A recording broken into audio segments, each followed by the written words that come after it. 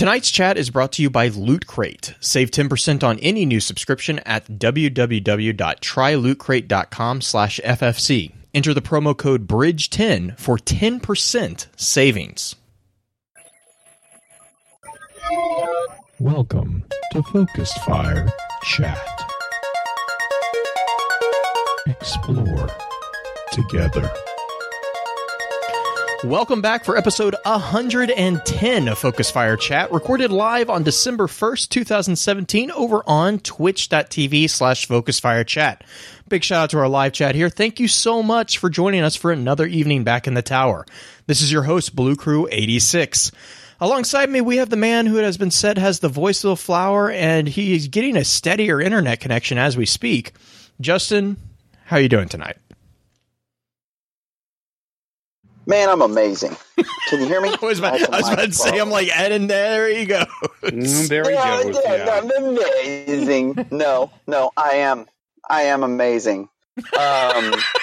So amazing that I completely forgot where I was going with that. No, I just wanted to say I just recently have been able to get some internet going and have been able to actually play some Destiny 2. Actually got in the raid for the first time last night, which, I mean, who knew Little Caesars had a location outside of Nessus? I mean, that was beautiful. But yeah, I've really just been loving this game. And Blue, I know we talked before show, and we kind of discussed the possibility of me maybe saying a few words about the state of the game and how I see it through my newbie, like newborn, still newborn eyes mucus over them, eyes, And I was just wondering if that'd be okay with you guys, if I could just be serious. Newbie glasses, it's good. Newbie glasses. Let's get the other two people introduced, and then I actually want to give everyone a chance to kind of weigh in on the events this week. I know. It's almost like we need to give names to the disembodied voices that you'll hear. It's crazy. Okay, do it. Well, alongside me, we also have our favorite Gunter, the one and only Green-Eyed Music Lover. Green, I hope you're doing well. Are you looking forward to tonight's chat as well? Yeah, I've been looking. Yeah, it's been great to have a break, but at the same time, I'm ready to kind of dig back in because I've missed my online family. Nice. We've missed you too. Mm-hmm. Except, we chat with you every day, so. Not everybody chats with me every day. I make You're up for it. You're just special because you kind of ping at me every single day. Green. I know you're on vacation, but I have a question. Well, we also have with us the grizzly bearded lore master himself, Beard Grizzly. Beard, how's your head doing? I know you. I mean, like I said before chat and everything, I'm here. Quick note on that. I suffer from chronic migraines because I have this post online anyway, so it's all pretty well up there. I suffered from shingles several years ago. It affected the left side of my head, and long story short, I have some fairly permanent nerve damage. But that being said, it pretty well gets to my head, like, immediately. Some days are better than others. Some days are worse than others. Today happens to be one of those worse than other moments. But before I keep going into myself, I'm doing great. Otherwise, everything is fantastic. Aside from everybody screaming at each other, but we'll get to that in a minute. Yeah, we're going to get to that in a minute. Yeah. But otherwise, it is the season. I don't know what my life is anymore at this point. What is time? I wish I was Vex. I wish I had a portal. I wish I had that really cool thing that Osiris uses in the trailer where he can manipulate things because the time. Fidget cube. Yes, the fidget cube. Oh my god. All right. Well, so real quick before we get into the chat, like I said, we're kind of like how Justin has kind of mentioned as well. Most of us who are actually, even if you're not really involved in the Destiny community, you probably are aware of a bit of drama that has been going on. And it's not, and honestly, it kind of, to me, I've also seen it just in general in the gaming community and internet in general, but it's kind of taken up it's gone up a couple notches, let's just say, recently. So I kind of wanted to give a chance to, I know normally we kind of leave the, we kind of leave the current events and happenings to our partner podcasts who kind of actually deal with the news, Guardian Radio and Guardian One especially. But I wanted to give a chance for our team to just kind of weigh in, because it is kind of a big happening. And I know that a couple of us, I know Beard, you've been asked what your thoughts are on it. I know I've been asked what my thoughts are on it. And so I wanted to give everyone a chance to kind of weigh in. And that being said, Justin, I know you kind of have a unique perspective on this whole thing, because unlike the rest of us, I mean, you actually legitimately have you've only been playing Destiny or Destiny 2 for a couple weeks now, right? Yeah. Let's clarify that. I've played plenty of Destiny, but yeah, Destiny 2. I played beta and I played at the reveal, and that was about it. And then I'd already bought it, and it was sitting there just like driving me crazy, but just, kind of relying on other people to go to their house and play it just never materialized. And, once I got past launch, it was kind of like, okay, all that urgency went away, and just life kind of got in my way. But being able to step into it now, and I've done a lot by myself, kind of like I did with Vanilla D1. I've enjoyed it. I don't know how much credence my opinion brings with it, just because, I'm not anywhere near that threshold where you could start to get bored with it. So, I'm still at the point to where there's always stuff on the map to do that's rewarding. So, but I did get my Guardian to 270 and we got to the Gauntlet in the raid last night. So, I've done most of the things. So I've really enjoyed it. So I know you kind of were speaking a little bit about your take on the frustrations that were being voiced. Oh yeah, and I had kind of a little something prepared, and if it's cool with everybody, I'd like to read it. And it is it safe? Yeah, okay. Yeah, it's 100% safe. There's nothing, no beeps, nothing like that. No beeps, no train sounds. Yeah. No train sounds unless at the end it's so good that Green gives me an F. Yeah.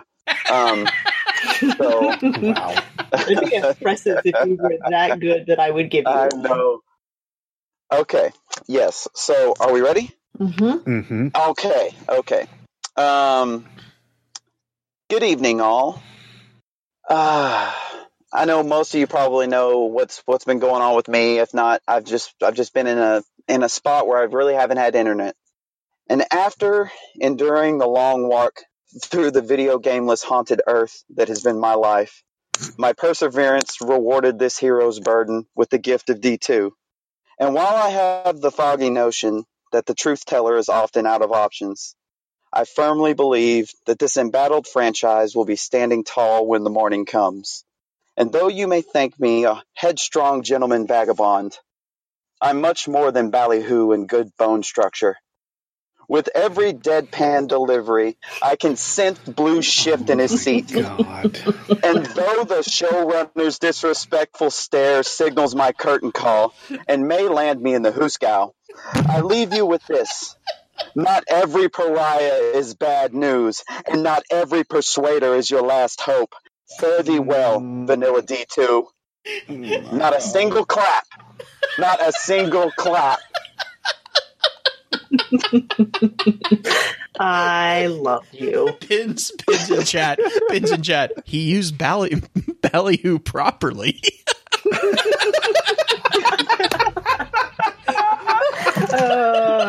We've started a thing, and I'm okay with this.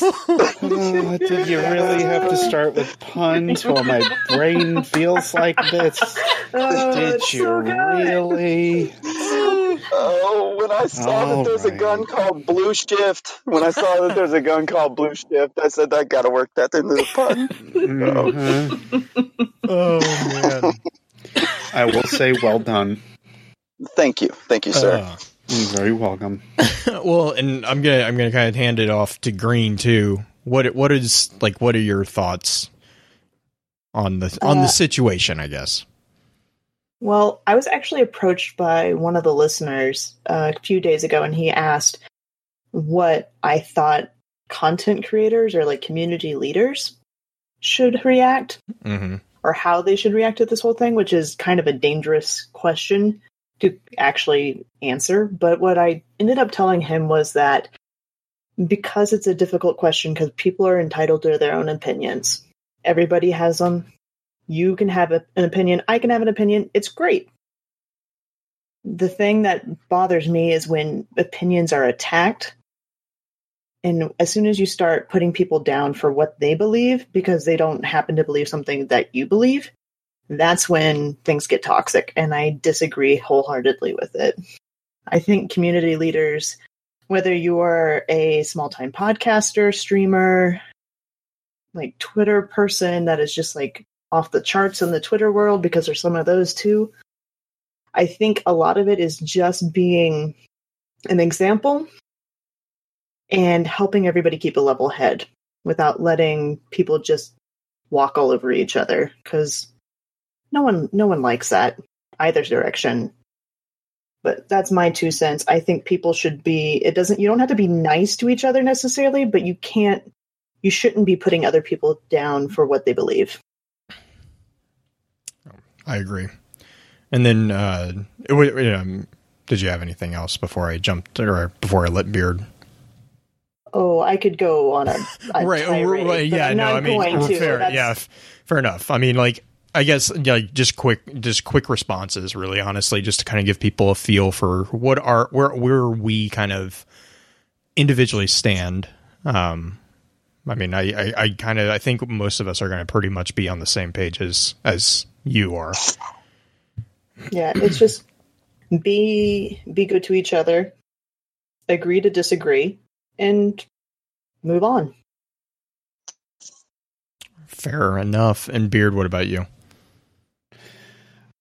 Well, because that didn't turn into about 45 minutes over the past, week on my channel at all. Yeah. You can hear my entire in-depth thoughts, by the way, over there. I will keep it as short as I can, because honestly, I think that's the major thing is that Green kind of touched on. But on a personal level, when I start having several members of my community be attacked because they enjoy a video game of all freaking things, you better believe I'm going to be upset. You better believe I'm going to go after those people that are 100% negative and cut down those that are in any way positive about anything. So when we start seeing these tags that pop up online, on Twitter, elsewhere, it is not a matter of being 100% devoted to something. It is a matter of simply stating, I am happy with how things are going right now, trust in the development, and know that there is something that needs to change. When you go ahead and start to attack people that exist within playing a freaking video game, you have no right to exist within that area. I am sorry. That is absolutely ludicrous. Yeah, and Green, I know you wanted to... Yeah, I just wanted to mention Log Power Slave, who created, and somebody in chat brought up the plus sign on the Twitter handles. Log Power Slave brought that into it not because he's ridiculously optimistic, but because he has a devotion to being open and not going to put you down for your thoughts. Like, he will have a conversation with you about it, but he's not going to put you down for what you believe or tell you that you're wrong. That's what the positive sign meant. And I think a lot of people on Twitter kind of took it as being something other. You're right. Unfortunately. Completely other. They didn't read the first post. All they did was start seeing retweets about it, and that was it. They didn't read the initial post. And it's not like it was up long enough that they would have to skim back far to find it. They could easily figure out what was going on, or, like most people forget to do, ask a simple question. Right. Well, I mean, attention spans are short. We are in a era of 280 characters, luckily, but it's still... Yeah. I'm gonna. I actually, that's kind of along the lines of what I'm gonna kind of mention. But Justin, I know you wanted to chime in real quick. Oh yeah, I mean, I could say a bunch of stuff, but it'd pretty much be right down the same lines as what Beard and Green are saying. But I just want to quote one of my favorite non-science fiction books. And that is, and we always harp on what a family this community is. Mm-hmm. And I just wanted to say that this is a quote from the book. We're family. We can argue, but we must never fight. And it means, argument's fine. Like that's talking. We're not going to fight because fighting is nasty and fighting hurts people. See, that's a lot of people don't savvy the difference, but I think it's time to learn it. Yeah. And so in Green, I know you've seen what I kind of I'm going to read, because I've been asked a couple times, not just about this particular thing, but in general, about some of the toxicity that we've seen. Not and this by no means, I'm just going to be very clear and upfront. This by no means is just to Destiny. Most of you know that I've been part of the Halo community before I really got into Destiny. I wasn't a huge part of it. Pins is definitely a larger part of that community than I am. And I mean, I've talked to him in length about some of this stuff. I know Green, you've kind of talked to him about some stuff too. And then it's really, really kind of a social phenomenon as far as like our current world. And so like, and coming from my background as like, that was kind of what I spent a lot of my education years researching, is actual social and sociology. There's a couple authors that really kind of, I think, hit the nail on the head as far as kind of explaining where this attitude of negativity comes from.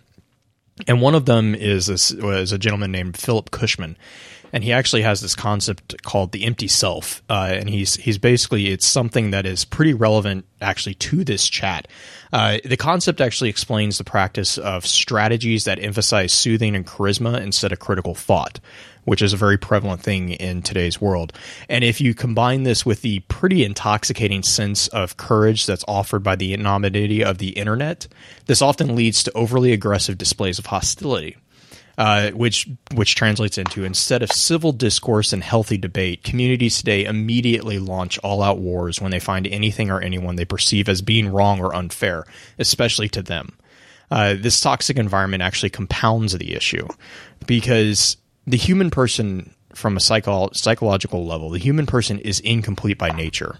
And what that means is that without a cultural matrix within which one can embed oneself, an individual will find themselves unable to function adequately. You can't function. So if you take the view that culture completes humans by explaining and interpreting the world, helping those individuals to focus their attention or ignore certain aspects of their environment, and instructs or forbids them to think or act in certain ways, which is a concept that another philosopher, Martin Heidegger, actually came with, it really is no surprise that we have the toxicity we see in the world around us.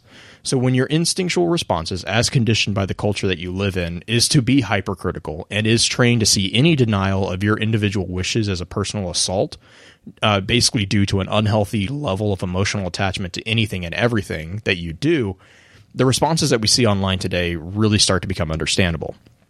They're simply a product of their environment. However, this does not make them acceptable. Disagreeing or being annoyed by something, especially something in a video game, is fine and is completely okay. But throwing out decorum and tact in order to garner popular support just really isn't. It is completely unacceptable. And this is really, you could see this really with the threats of physical violence. And I mean, there's even been death threats issued for this. So, and that is just, it is not, nor will it ever be, acceptable responses. One of the things is that it's a sign of a mature and educated mind to listen to opposing points of view and entertain those thoughts without necessarily accepting them. That's what conversations are based around. And if this isn't something that one is capable of, either due to psychological anxiety or anger that such a conversation would create, then that is in itself a kind of a sign that you are getting too close emotionally to the topic. Remember that at the end of the day, this is a game. This is a form of entertainment. If there is no enjoyment for you in this particular game, that is 100% okay. It is expected that one piece of art will not appeal to everyone. Really, honestly, to think otherwise is both foolish and naive to just how human beings deal and interact with the world. And another individual has I love this quote, but he says, "It is altogether too often people substitute opinions for facts and emotions for analysis." And that's an executive at Intel, actually, Grove, I believe. In our world today, it's just too often that happens. And so I'm not saying that there aren't criticisms of a game. There are plenty within Destiny 2, to be specific. If you've talked to any of us offline or even listened to a podcast, you've probably caught on to a couple of them. But what is more important to yourself and to those whom you are speaking or interacting with is that you are able to maintain a respectful and tactful presentation of those criticisms. Because to be honest, that is how things get fixed and addressed. Shouting threats makes people ultimately ignore the kernel of truth that you're trying to present to them. They throw the baby out with the bathwater, as the saying goes. So ultimately, be better. Be critical of things, but be respectful in the presentation of your analysis and analyze the facts. Don't use your opinions or emotions as facts, because while those are valid in their own way, that is not what analysis is based on. Analysis is based on facts. So if you want to be heard, if you actually are wanting to be heard, which I really think the root of the issue is that these people want to be heard, do it in a respectful manner, and I promise you, you'll be heard. You'll be responded to. People will listen to you.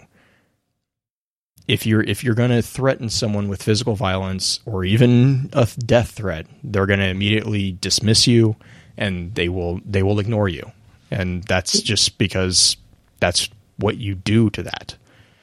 Even worse, they will tune anybody out who sounds remotely like you. So you actually end up hurting your own cause. Right. Yeah, and that's ultimately the thing. And again, I want to reiterate, this is in response to this weekend, or these past couple weeks in Destiny. This is where it's kind of come to a head, and I think it's a natural course in a lot of communities. This is kind of just a natural thing that happens. We kind of all are testing the waters, and it's just like, Justin will know where I'm going with this. It's just like raising a kid. Everyone has to test the boundaries. We're testing that boundary, and ultimately, Green, to go back to what you're kind of talking about, that's really where, in my mind, a lot of community leaders need to be. They need to be the ones that are being the parents. And, I might think that my 4-year-old deserves to have ice cream, but I know that at bedtime he doesn't get it. And it's at that point, someone's got to stand up and be the leader and be the person on the community side that's saying, hey, look, these are the problems that we have, and this is a calm and collected presentation of those problems, but it is not okay to threaten. It is not okay to scream. It is not okay to do some of the things that have been done. That's not acceptable, and we don't condone that. And I think that's my opinion on that thing. So I would even say that it's not even necessarily just the community leader's job to be a parent. Fair. It's everybody's job. Everybody can be the master of themselves. Right. And I think that's the other important thing that I really want to stress is that, my messages, my door is always open to people. I don't ever turn away conversations just because they're uncomfortable. So if you have something wrong, you want to vent, I'm always free to do that. But I think that a good sign for those who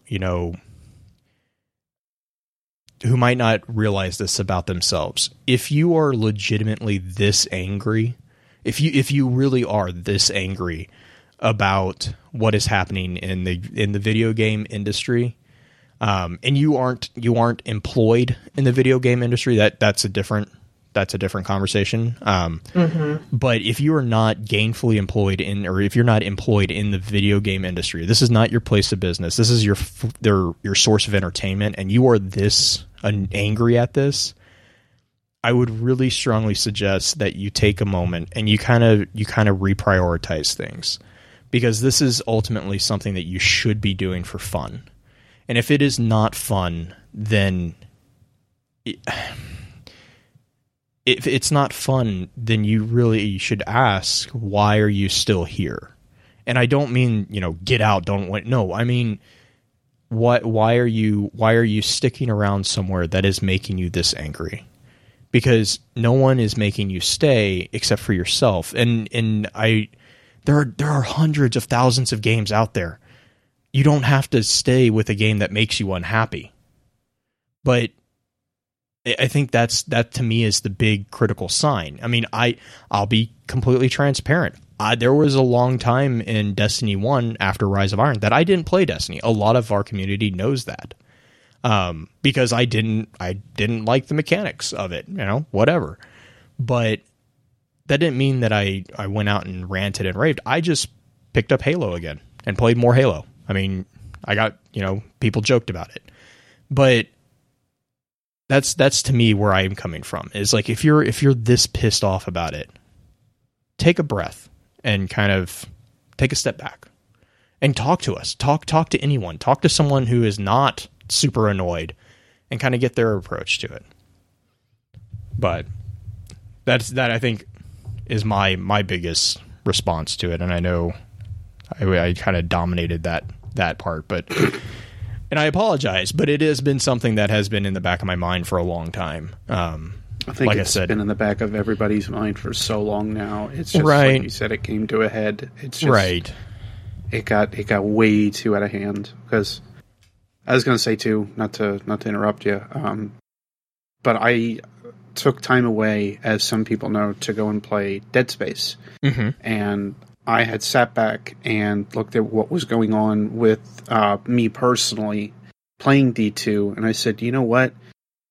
I'm really kind of burnt out from it, or I'm not necessarily feeling this right now. I need to go away and do something else. I went to another game that I love, like, profusely. I played that game now 23 times over. I still love it to absolute death. And I came back ready and energized to play more Destiny 2, and I actually was having fun. And then about 2 to 3 days later, this blows up.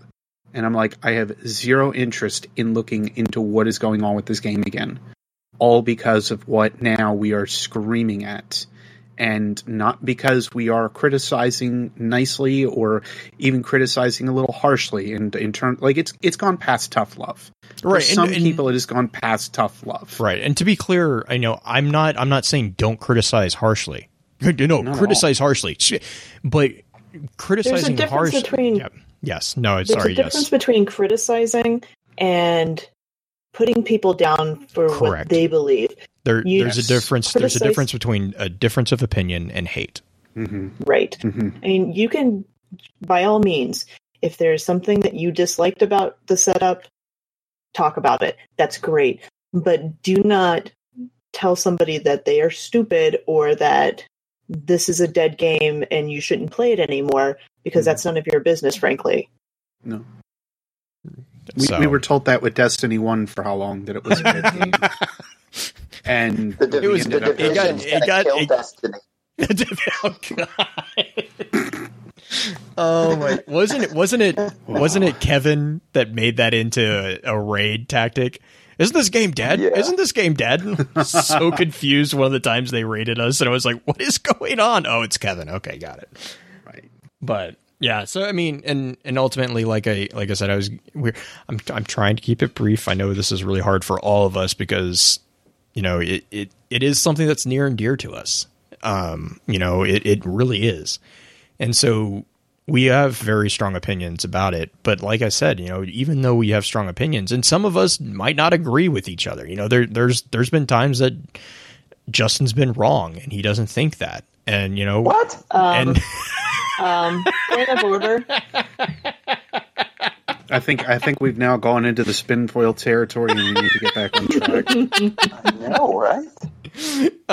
But I mean, the thing is like disagreeing with each other. That's half the fun in a debate is coming together and presenting ideas that might not be what you think. But you just have to, there's a fine line between difference of opinion and being hateful. Oh. Yeah. Without disagreement, there is no debate. You got it. You can do it. I can't talk. I've missed you. All right. Well, and then I actually did. Are you guys okay if I kind of go to kind of change gears for a quick second, and then we'll change even more gears? Which way are we zigging this time? Well, this way, I kind of wanted to talk about. I kind of wanted to talk about the little bit of the change that we were chatting about. Okay. So, this is something that we've kind of been throwing around for a while, kind of behind the scenes, and basically we've kind of hit an interesting problem recently with the podcast. The amount of content that's discussed in the week-long chat is actually getting to the point that it exceeds the ability of us to discuss in a normal 2-hour-long episode, which is amazing. It's a great problem. But given that 2 hours is already pretty well over the average length of most podcasts, simply making a longer episode is really not an option. I don't think we could stay up as late as we would need to actually cover some of the topics. But neither do I or the team want to cut the chat into a shorter time frame, because the week-long format really allows a lot of people to kind of weigh in who want to weigh in, to have a chance, because, hey, some of us have other priorities in our lives that, video games, again, entertainment, not necessarily our jobs. So kind of after kind of tossing this back and forth and discussing this, I think the best response for us is to take some of the more hotly debated or complicated issues from the week's chat and delve into those on the weekly podcast. So what this does is this actually gives us a couple wins. First, we're going to get the chance to really dig into a particular issue from that week's topic and give it the justice that, we as a team feel they deserve. And second, those issues are still going to be decided by the community, and because this is going to be based on the actual content of the chat. So, so that's the first piece. Another piece of the discussion was actually around the idea that we've been tossing back and forth regarding relevant topics, which is what we just kind of did, which is issues happening outside of the game in the Destiny community. While normally, like I said at the beginning of it, normally our approach on Focus Fire Chat is to allow our partners over on Guardian Radio and Guardian One hash these out, there are a few times that we feel like it is something that we would like to weigh in on as well. Example is like the one that we just had, this week's update from Bungie regarding the state of Destiny 2 and their plans for the December update and what we can expect for 2018. Those are kind of big deals for us as well as everyone else in the community. But I do want to reiterate that, note here that this will not be a common addition, but basically it's just something that we might do from time to time at the start of the episode. So this is not a new practice. I know this was kind of a long-winded introduction piece, but it's not going to be the norm. It's just if there is something that is very big happening and we all agree on the podcast team to weigh in on it, I want to be clear that there might be some episodes that we do that on. But that being said, let's go ahead and run into the intro for our topic, and we won't get right into it because we're a little bit behind, but we'll get into it. Oh, we don't. Our topic for this week's chat is going to be a look at hunters. Before we jump into that, however, I do have a few housekeeping notes to run through. In our last chat, we discussed exotic weapons. If you ever miss an episode and would like to catch up, please be sure to check out the new FocusFireChat.com for archives, articles, and links to the other aspects of Focus Fire Chat. If you don't mind, please give us some feedback on iTunes to let us know how we're doing, as well as helping us continue to grow. As many of you already know, Focus Fire Chat is a cross-community gathering, where the intent is to offer a week-long, in-depth view of a particular subject from within the lore of Destiny and other games. This chat begins every Tuesday morning and runs until the following Tuesday, with topics decided by the group via a poll that begins every Friday and ends on the Tuesday morning of the new chat. Every Friday at around 10 p.m. Central, we get together to stream a recap of the previous week's chat for those who are unable to participate. Please be sure to also give some support to the other podcasts in the Guardian Radio Network, links of which can be found in our show notes or on our website. Podcasts focused on Destiny include Guardian Radio, the first and longest running Destiny podcast on the net, Guardian One, a Destiny group dedicated to Guardians helping Guardians and discussing current Destiny news and happenings, Ghosts and Echoes, which is a collection of the Destiny audio grimoire from Destiny 1, and the network's newest edition, The Guardian Life, which is a podcast for the casual Guardian's perspective that highlights all Guardians, large and small. We also have some non-Destiny focused podcasts. Paragon Radio is a podcast that focuses on the news and events in Epic Games MOBA, Paragon, and their community. And The Enthusiast Life, which is a podcast discussing a wide range of fun topics from the entertainment world. Our next chat is going to be a discussion on the power of hope. So be sure to weigh in on the poll this weekend to let us know what topic you want to discuss after that. Links to that poll can be found on either Twitter at FocusFireChat or within our Discord server. I went ahead and asked Green to put together a high-level summary of tonight's topic, and this is what she had to say. Hunters are agents of stealth and lethality. They like to backstab people. Mentions of hunters in the Destiny universe tend to coincide with scouts, exploring areas that no one else may have touched since the collapse. Within their ranks, many notable figures stand out. Some more than others. The Kate Six, Andalbrask, Eris, and Bahanan are just a few. I like Ephraim better. She threw a Titan into a walker. Never backing down from a challenge, many have been known to get into some difficult situations. The Kate Six has needed rescuing a total of redacted times. Made me pinky promise, whatever that is. But they are a highly adaptable class, even learning things that would typically be better suited for a warlock if it proves useful to them. You can say that they are the most practical of classes, albeit unorthodox. Before we jump into the information and thoughts that the community had about hunters, however, let's take a look at this week's Lost Lore.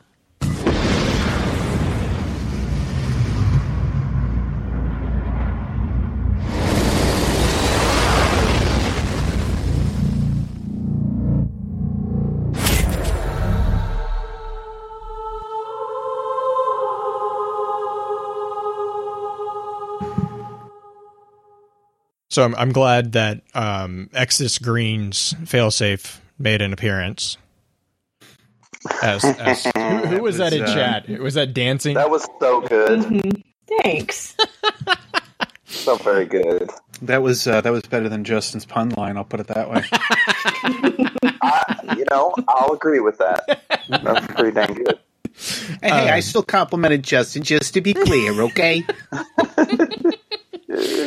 Well, given that our intro ran a bit long, I figured we'll do a very short Lost Lore, and I kind of want to talk about some of the hunter groups that we might or might not know about in Destiny 2.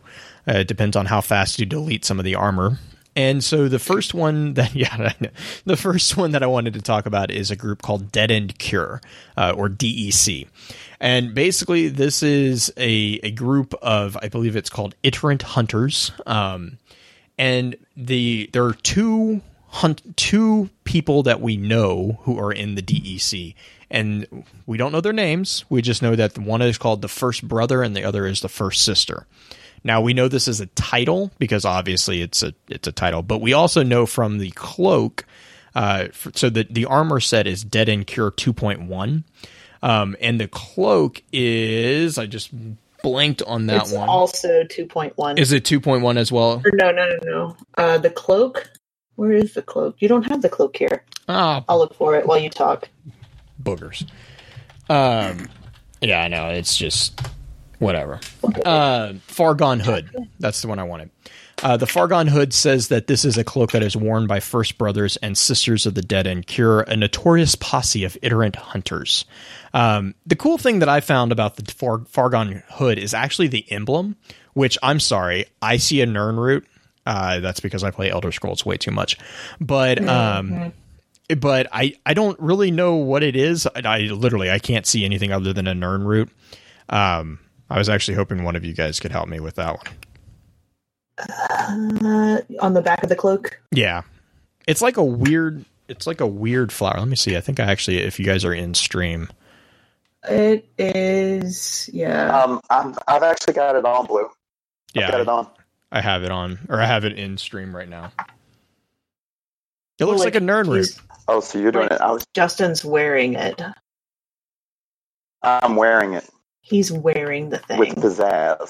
And he's running away to make it difficult to look at it. So Because it that looks, makes okay, this come easy. that makes this easy.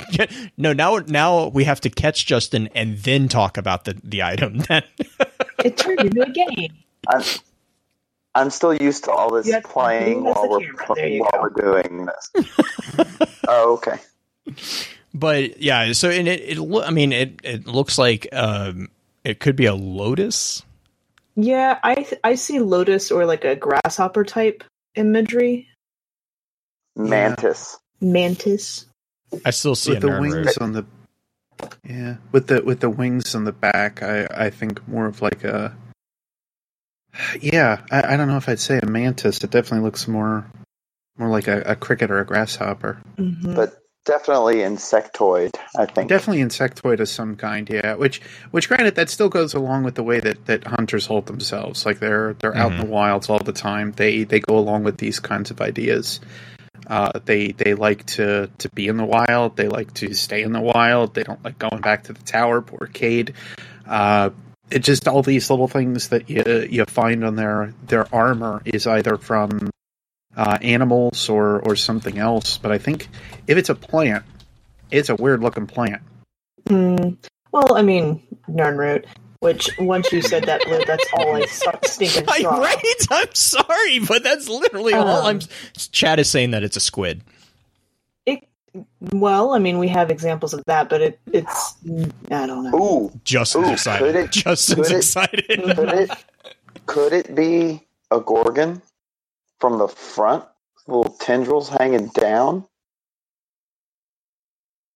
It could be a lot of things. I think we have a Rorschach test think, going on. yeah, at this no, point. that's kind of where I was gonna. I was going to make that comment. Actually, is like I think at that point, if you start saying you could turn it, we're going to get a lot of interesting questions because it also could be a starfish of death. Mm-hmm. Oh, yeah. Thou shalt save us, and I'll whisper, It's- no. Yes. Damn. Darn you, Space Bane. Why? I was going with a Rorschach. Rorschach. Line there. I got where you love were it. heading with it. Oh, no. So That's my name it. to him. Oh, that's yours. Oh, that's- yes. yeah. Where is Space Bane anyway? I killed him. I killed him. I killed him. The other group that I kind of wanted to mention is the Icarus Drifters, and this is kind of it's a bit of an interesting one. We have 4 individuals. We have Adriani Gris, Blue Boaz, Shun Indo, and Talu Fairwind, and these are all pretty. I will be clear, we don't know for certain that they are hunters, but the armor itself is only hunter armor. So this could be another, I'm just going to be transparent here, it could be another Dredge and Yor situation. Ever since that happened, I'm not really trusting of what names go where on items, but I'm just, yeah, whatever. But the Icarus Drifters, they're definitely racers. And apparently they're really notorious for pissing off Holiday because they constantly are destroying the engines of their sparrows. The other one that they've been known to annoy is how do you say that? Ariadne Ariadne. is on the think that's Dionys Imerus, which is the it's not the exotic, but it is a legendary sparrow, or is No, it? it is one of the exotics. It is an exotic sparrow? Okay. It's a hilarious read. Oh, too, God, if you get a it's chance so to read much it. funny. It's hysterical. It gives so much more like diversity into the culture of like what's going on. Where you've got New Monarchy that's like completely uptight, and you've got the other two looking at New Monarchy going, What are you talking about here? And then you've got Ikora just like, can we just go this way, please? I'm done with this. People focus, I'm way done with this. Focus. Yeah. Why does your sparrow have a dragon on it? Because they're really cool. And I'm not going to spoil the punchline if you haven't read it. Oh yeah. But my goodness, the punchline of that card is so worthwhile. It is. So that's the lore entry is Dionysus Imerus, and Grizzly's right. It's absolutely hilarious. You also have Blue Boaz. He is mentioned on another sparrow with the Wind Shrike. Shun Indo is mentioned on Chronoglass. And then Talo Fairwind is actually only mentioned on the armor piece, and that's the Icarus Drifter Grips. And it's basically, again, a challenge. These are definitely racers. You just read them. This is definitely a crowd that Marcus Wren would hang out with. That type of personality there. The one that I love the best is the vest. The vest lines with Blue Boaz.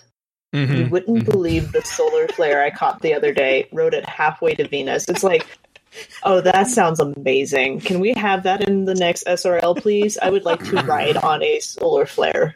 It's like, what that honestly reminds me of. Have any of you seen The Expanse?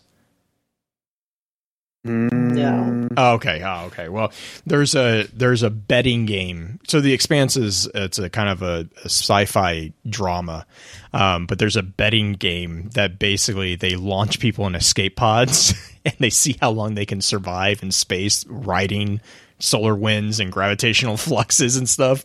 That's the first thing that came to mind was this guy is a nod to that, which I'm sure it's not, but it was, oh man. So yeah. Yeah, now chat. 2 words. Sparrow jousting. Don't let them 2 read words. it. Why not? I was going to say, don't let them read it. But all right, love that line. So that's really the Lost Lore for me this week. I think was the 2 groups, that we had for hunters. Again, those are the Dead End Cures or the DEC, and then the Icarus Drifters. We do have 2 other groups that were mentioned. We haven't had any updates of them that I'm aware of in Destiny 2. From Destiny 1, we have the Shadow Jacks and the Shadow Smiths. I haven't seen anything new on them, particularly in Destiny 2 just yet. I have been kind of keeping an eye out for them because I'm interested in the Shadow Smiths especially. But other than that, I think let's jump into the meat of this tonight's topic, and I think we're going to focus mostly on the subclass because I think that's going to be a big when we're talking about updates. I think that's going to be the big bonus here, or the big point. God, I can't. Words are hard. So let me cue up Justin's good friend over here. Lorebot 2.0 activated. Query received. Interfacing with expanded database directory. Response received. Displaying on screen for review. I know, Justin. I know you love the new Randy. New and improved Randy. Thank you. So real quick, I want to first start off with the big shout out to Crucible Radio for episodes 126 and 127. They had Claude and John on from Bungie, and Claude Jerome is actually he actually does a lot of work. Actually, I think he is responsible for the majority of work on the subclasses. So he actually went into kind of detail about the inspiration for all these things. And he actually really spent a lot of time talking about the Arcstrider and the inspiration behind the Arcstrider in those 2 episodes. And, just in general, I think you should be listening to those episodes anyways, but especially for this particular thing, you should definitely check those out. But the other thing to remember is that in Destiny 2, we really are seeing a refocusing of the Hunter as a presentation of being a class that specializes in agility, which is basically being quick on their feet and having a strong sense of wanderlust, which kind of drives them to be constantly exploring. You also see a really big emphasis on a lone wolf playstyle. More than the other two classes, which kind of are team oriented. That is also in line with what Claude kind of calls the fantasy of this class, is that they are kind of loners. They will team up when necessary, but they are usually the lone wolves in the wilds. And that is where the dodge, the class ability. So the new concept in Destiny was really the game mechanics, and the way that the game mechanics drove the furthering of the fantasy story of these particular classes and subclasses. And again, this is something that Claude really goes into depth on in the Crucible Radio episodes. And it actually explains a lot about why the subclasses were designed the way that they were. I know a lot of people have been like, well, we used to be able to mix match the perks and everything, and why can't we do that anymore? They explain it very well. But the class ability for the Hunter is the dodge. And really what this is that it's basically something that is well suited to lone wolf playstyles, and its focus is on mobility. And you have two flavors of this. You have the Marksman's and the Gambler's dodge. Marksman is basically you get a free reload, and then Gambler's is you get a free recharge of the melee ability when you're near an enemy. So basically, again, do you like to be further away or do you like to be in the thick of things? That's the point of the dodge. I'm actually going to turn it over. Who wants green? Justin, which one of you wants to take the gunslinger? Yeah, I can take the gunslinger. The gunslinger? All right. Yeah. Did you bring your quarters? Yes. So gumballs for all. The gunslinger is a devastating ranged fighter with heavy focus on direct damage. It favors accuracy and finesse over raw aggression. And it has two ways about it, just like the Archstrider. First is Way of the Outlaw. It allows for wilder playstyles, featuring an explosive melee ability and a golden gun that has more forgiving aim, as well as an increased number of shots, 6, at the cost of the duration of the super. And then you have Way of the Sharpshooter. Focuses on precision for more disciplined playstyles, rewards more steady hand, especially with the golden gun's increased damage for precision shots. So, it's with the gunslinger, obviously, the aesthetic and the kind of the theme is the Wild West gunman.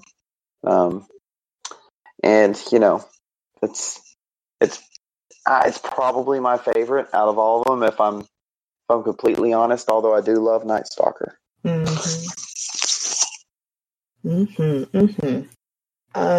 Yeah. I miss trip mines. Trip mine grenades. making unicorns, dude. I miss making unicorns all night. Like, that was the thing that I would do. That's how I survived Iron Banner all of D1, is I would just throw trip mines at people's faces and got really good at it. Did you ever see the Crota video where the guy throws the trip mine at the sword bearer and it ends up sticking to the sword? Then he goes and picks up the sword and his own trip mine and blows him up. No. That's pretty I good. thought you were going to go somewhere else with that where it stuck, but Yeah. Oh, goodness. As far as the changes go on the gunslinger, I like that they have 6 shots. I do feel like they run out very quickly. As far as like the actual physical mechanics of it go. Well, I think they wanted it to feel more like a firing from the hip gunfighter than a roaming, flaming sniper. Right. This is true. Like you would pop it real quick and bang, bang, bang is what they want you to do. Like, the fan the hammer technique from The Last Word. Mm-hmm. I think that's the aesthetic they want to go for and the play style with it, which is fine by me. I mean, no one likes to have a golden gun pop and then see him running around 30 minutes later still smoking people. I'd be okay with that, but well, not if you were on fire, Green. No. No, that would hurt. Oh man, there was someone who sent me a message and I can't find it right now, but they made the comment that, and I haven't really played much. I'm like you, Justin. Unlike you, Justin, I actually pretty much exclusively play Night Stalker.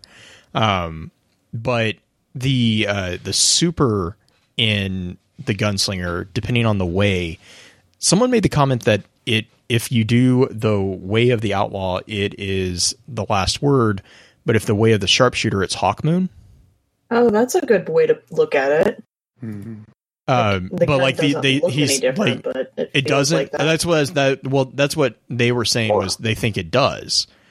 And so I don't know. Like I said, I basically unlocked Gunslinger long enough to unlock it and get the achievement, and then I just turned it back off. I don't play Gunslinger. I think you could probably go Last Word and First Curse, probably. Okay. I guess I was just asking, have you noticed any difference in the super manifestation for those? I'm going No. to go look. Visually, no. Okay. I would just like to say, what's a hunter? That's okay. Just wait till we get to the Warlock episode. Yeah, we're just gonna pat you on the head then and let you go. I'm gonna say you'll just be like, here you go, here's a treat. Let's talk about Warlocks. Okay, let's do it. As I sit back in the night. No. So I'm gonna actually give that like real fast on like my use on Hunter. Hunter is the only other thing that I can really play. I really can't get into Titans, but I have yet to start my Hunter for lack of really liking what anything looks like anymore. On Oh God, don't get us started on that one. Okay. For a class that's Fest? oh God, for a class who's supposed to be so yes, I was about to say, for a class that's supposed to be so focused on fashion, they definitely handed that mic over to the Warlocks for Destiny 2. Uh-huh. Like it was though I'm not lying, the Errant Knight and the Jinsem Knight armor sets are pretty acceptable. Right. That stuff looks okay. Yeah, definitely. But even just looking past the way that they look, like I don't know what it is. I loved Night Stalker in D1, and the little bit that I played of it in D2, I just feel kind of like, well, I don't know. Oh, see, I like. Oh my gosh, man! If you we'll get into this a little bit. But Okay. Answer to that question is Orpheus Rigs. Orpheus Rigs. Yeah, oh my! I don't have yet. I don't have yet. I'm still looking for those too. Oh my God, they're so nice.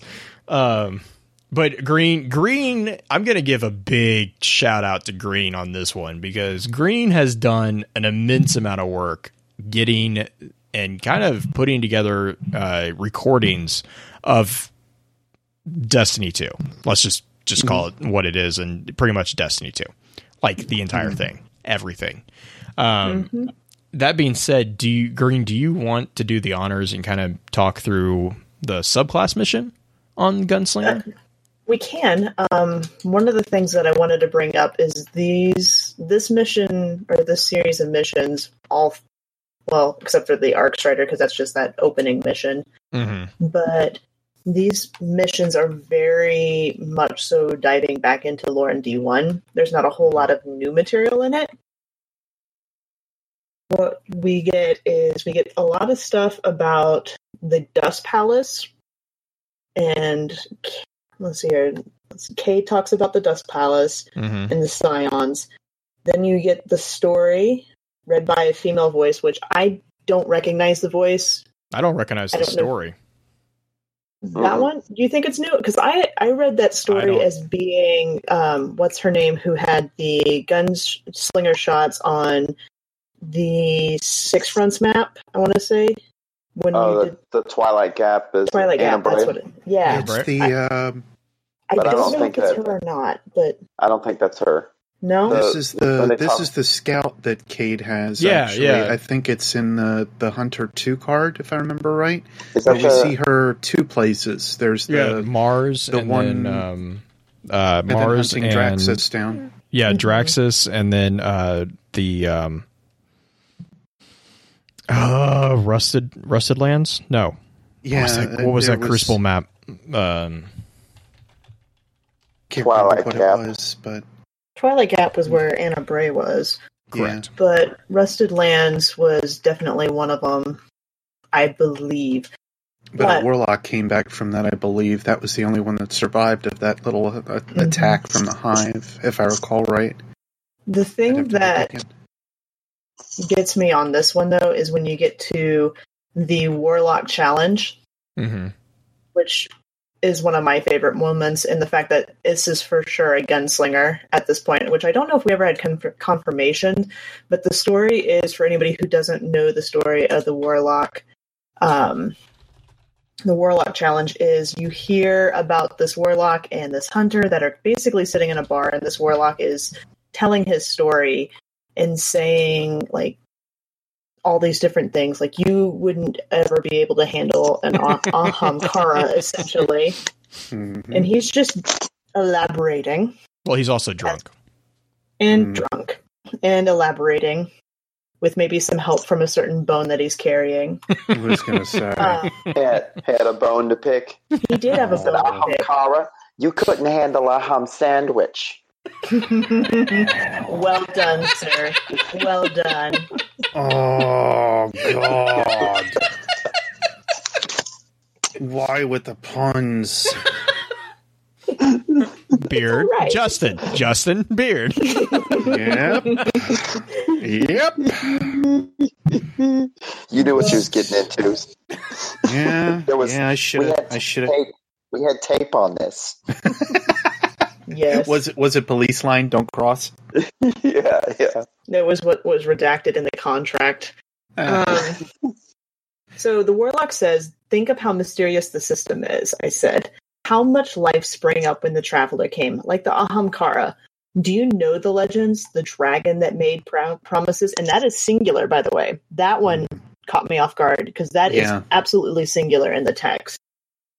And I pulled out the fossil with a flourish. She pulled out her knife and started to pick the dirt from her nails. That set me off. You could never have brought down one of these, I said. Even ever. Not the greatest hunter, not the brawniest titan. Her eyes narrowed. She said, "Oh, is that so?" And I saw right then and there she wasn't going to pass on the challenge. And then later on in D1, you find out that she possibly got Ahamkara in some of the items, which is amazing. Jill Shar was so proud of that. I love it. I told the Warlock I could do it. Yeah.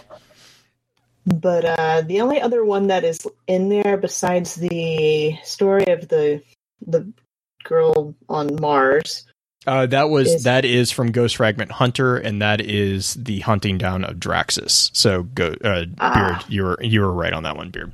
Nice. The other one is where Cade is accused of being Rasputin, which I think personally I find that slightly out of context. Yeah. Besides for the fact that Cade is primarily a gunslinger, I find that mentioning out of context for the mission. Some of the subclass like lessons or whatever I don't really understand where they're going with them, because I don't other than this is like an example of a golden gun, like the first one, the Draxus. The first one is the Dust Palace. Right. Not really sure why that's in there. Like, it has nothing to do with a gunslinger. Draxus is the use of a golden gun. Then you have the Warlock, and the Hunter, which not really anything to do with the gunslinger. And then the Rasputin thing. Not really anything. I mean, it's like, right. I remember sitting there and I'm like, I'm like, but why are you telling me this? Like, Well, I mean, the information we get that doesn't really lead to like an actual gunslinger is about Cade. The line where Cade says, because, or what would they talk about Rasputin and those creatures? Because I was a servant too. I was an instrument of war, bound to the will of a lesser master. But I learned to be something more. The delivery on that changed my entire reading of that card. Uh-huh. Like, completely changed my reading of that card. Mm-hmm. It made it much more ominous in my mind. But it's a tie between whether it's Rasputin, possibly, and Cade as the primary lesson that we're getting in this one. I mean, it's not necessarily a straight gunslinger lesson, but Cade is our mainly gunslinger. That is what his main subclass is. I almost feel like this would have been a great opportunity as more of a side note to like introduce another past legend like Shin Malfur. They had nothing on that end, and meanwhile, Anna I Bray. could at least, or Anna Bray. I gotta say we could have had like a Shax scene towards the end there with the wolf, doggo wolf. We could have had something else there with Shax talking about how Anna Bray caused the pools of light. Right. The only thing that I can figure that they were trying to do here is to at least establish that these things are still within lore and still within the story. Right. So Andalbrask is still a thing, Rasputin is still a thing, because all through the initial game and all through the main game, the only thing that I can figure, we don't really hear about Rasputin. We don't really hear too much about Andal or anything else. So these are the little quips and tie-ins of like how you have to kind of figure these names again.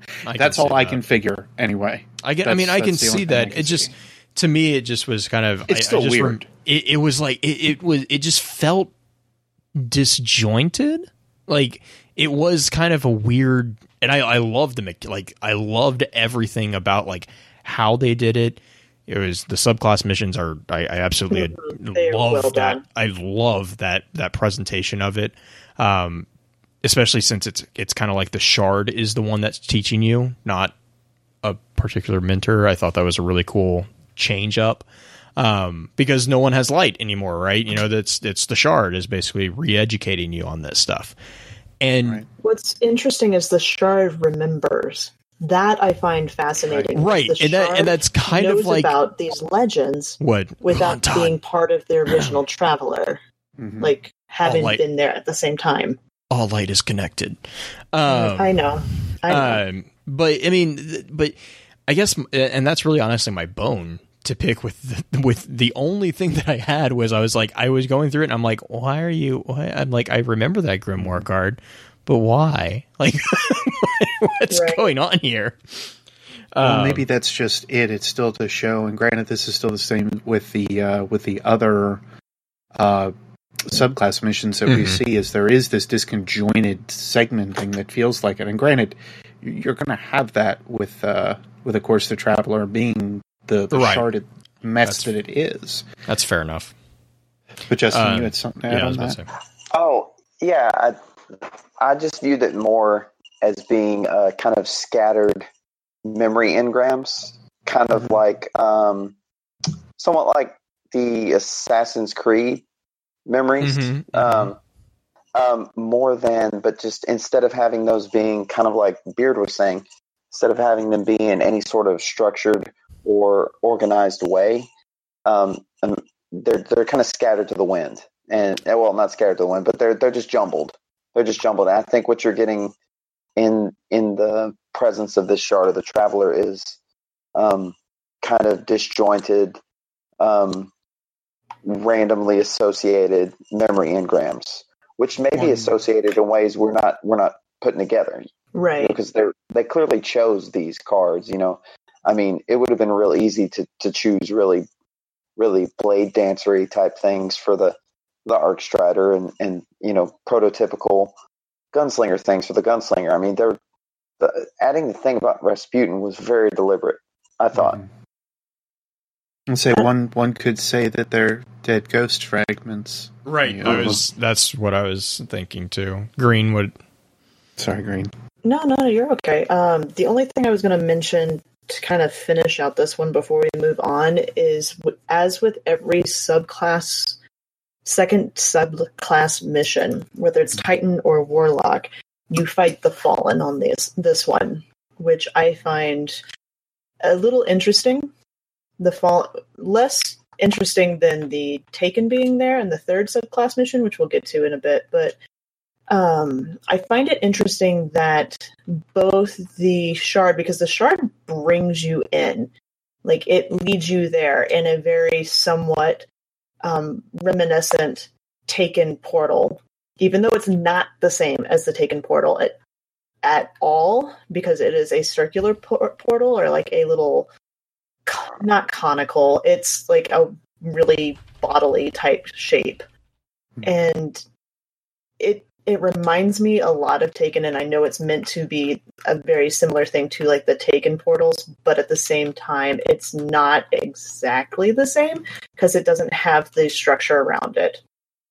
Because if all the Taken portals that led us to the Ascendant realm, we had to walk through a structure, a frame. This one is not. That's true. It's a tear, but it's not. That opens up a lot of interesting possibilities, actually. Right. It's just something I noticed the other day. It's like, okay, this is not quite the same, guys. The other thing that I noticed is, I mean, and I know some have made this comment, but the city that you see within the portal. You remember? Did you guys notice that? It was kind of interesting. No, I don't think I did.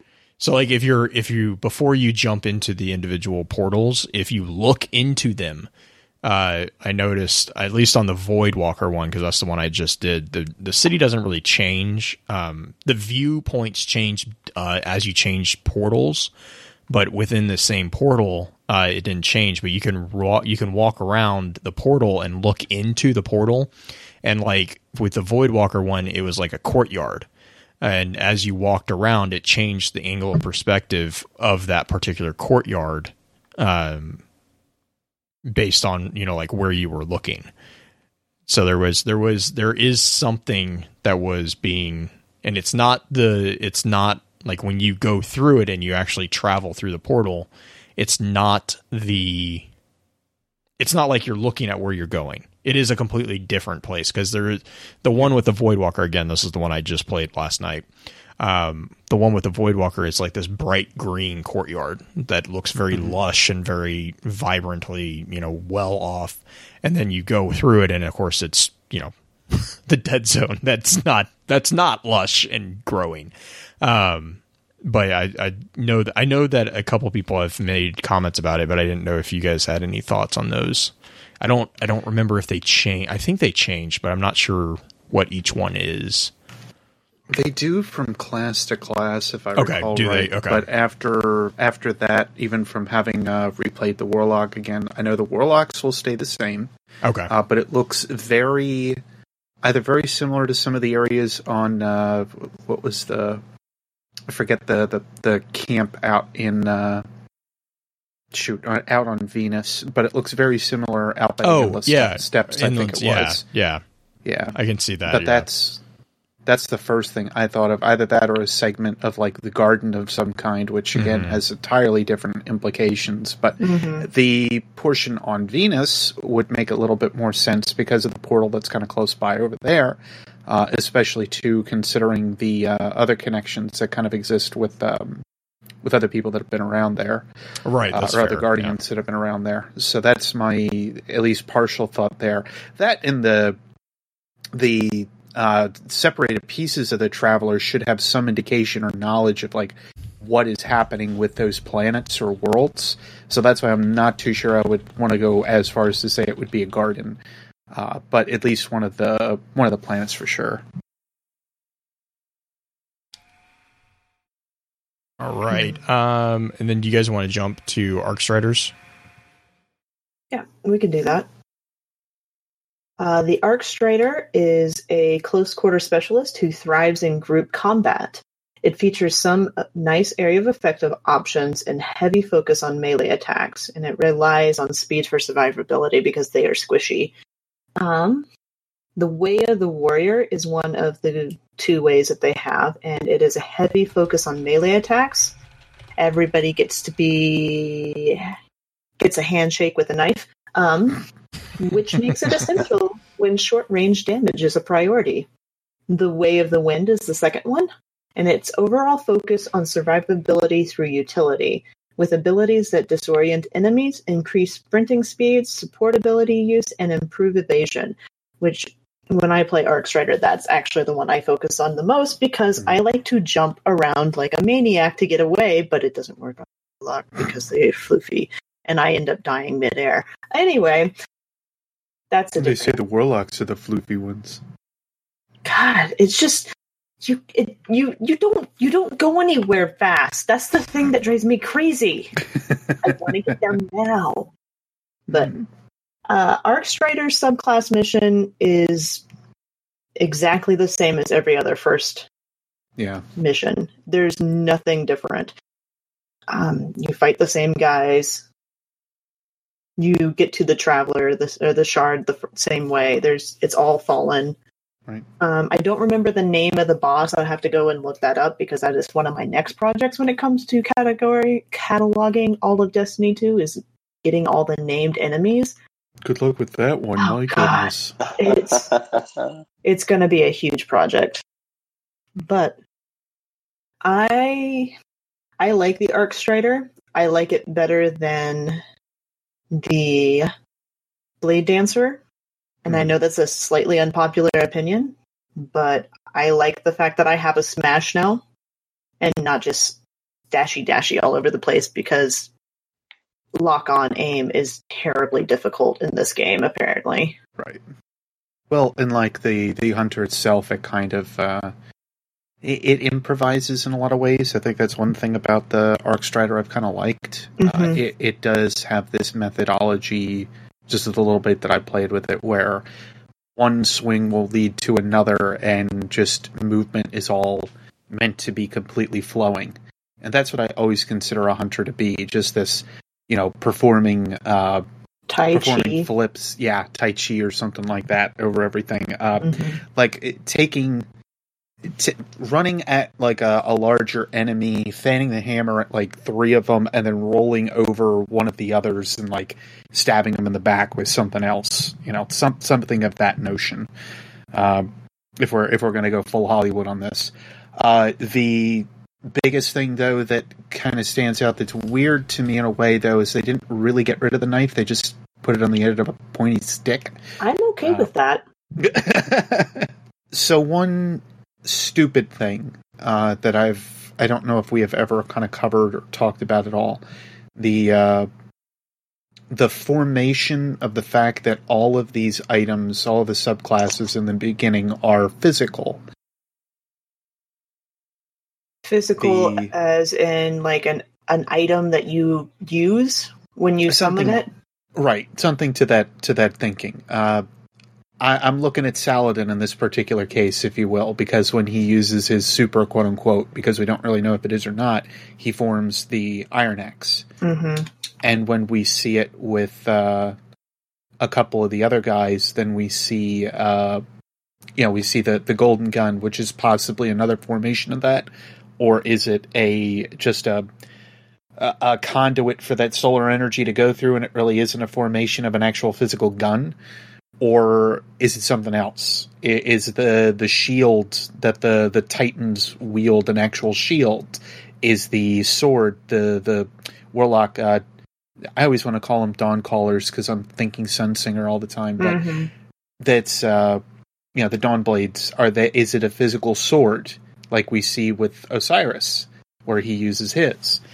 And this question permutates from one big thought. And that is if they are in fact of like an ancient guardian culture, if you will, where Saladin himself is able to conjure up a physical item, is that why this Shard of the Traveler decides to conjure up this form of the light? And that is the only way that it knows how to use it, until we end up presenting it with these different things and different items that we have to then find around the other worlds. I would say the reason why we get the particular subclasses that we have, first off, they are, and I guess the Night Stalker in some ways too, they are the most rudimentary of weapons. A shield, something to duck behind. Yep. A sword, something to stab something with, and basically a pole to also stab something with or poke in the eye, whatever works for you. Mm-hmm. I mean, they're very rudimentary. They're something that and the sword is a little bit more difficult, but it's not a gun. It's not a giant, like, floating ball chasing you. It's not a striker, just a ton of energy. I mean, those would be the most rudimentary, but at the same time, it's a very wild feel and kind of harkens back to what you were talking about with Saladin's blade, or his little axe, his solar axe that he had in D1. Mm-hmm. It reminds me of a very rudimentary style of attack. Right. But I don't know if that's necessarily why they would do something like that, but it seems like a harken back to an older time. And I mean, we have certain things and instances. Of course, we know that Timur uses Storm Trance. We know that Fellwinter uses Nova Bomb. I think, yeah, he does.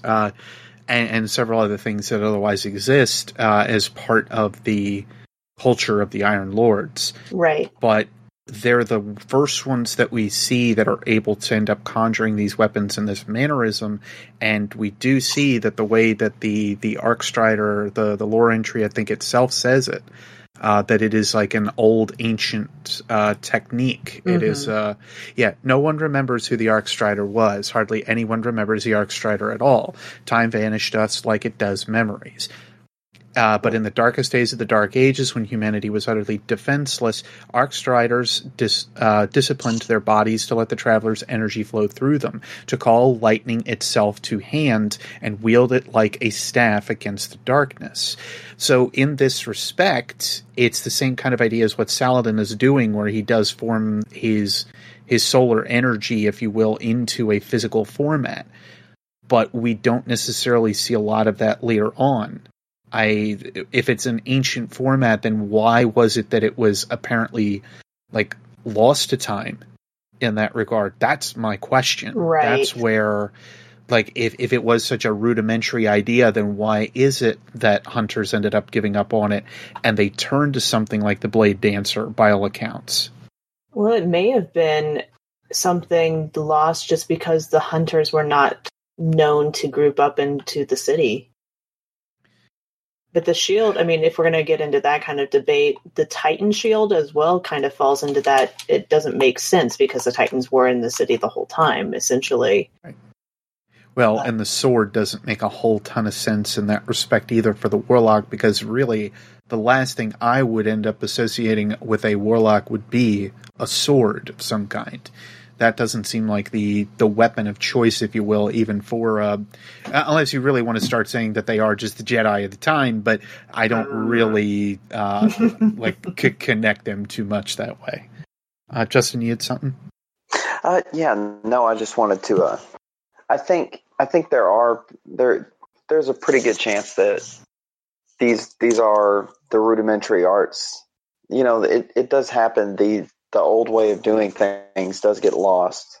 And I think it's only natural that the progression go from, in the beginning, the manifestations of the light were very rudimentary. I mean, grab this stick, you know what I mean? Like, mm-hmm. And then they became more sophisticated with practice. The next thing you know, we're making 2 knives. And the next thing you know, we're making a projectile firing gun with moving parts. And it does kind of make sense how it would be lost in the case of the hunter, just because of their solitary nature and just kind of the way that character type's built up. The Warlock, it doesn't make as much sense because they're very big on chronicling everything. And I kind of feel you on the sword. You might have felt like a scepter or a staff was a better fit. But then again, is that too much like Well, that means that we have to move a lot faster. But the other thing to think about with them is that these types of manifestations, if we go back to Blue's thought that each of the supers are a ritual based off of your like personality, right?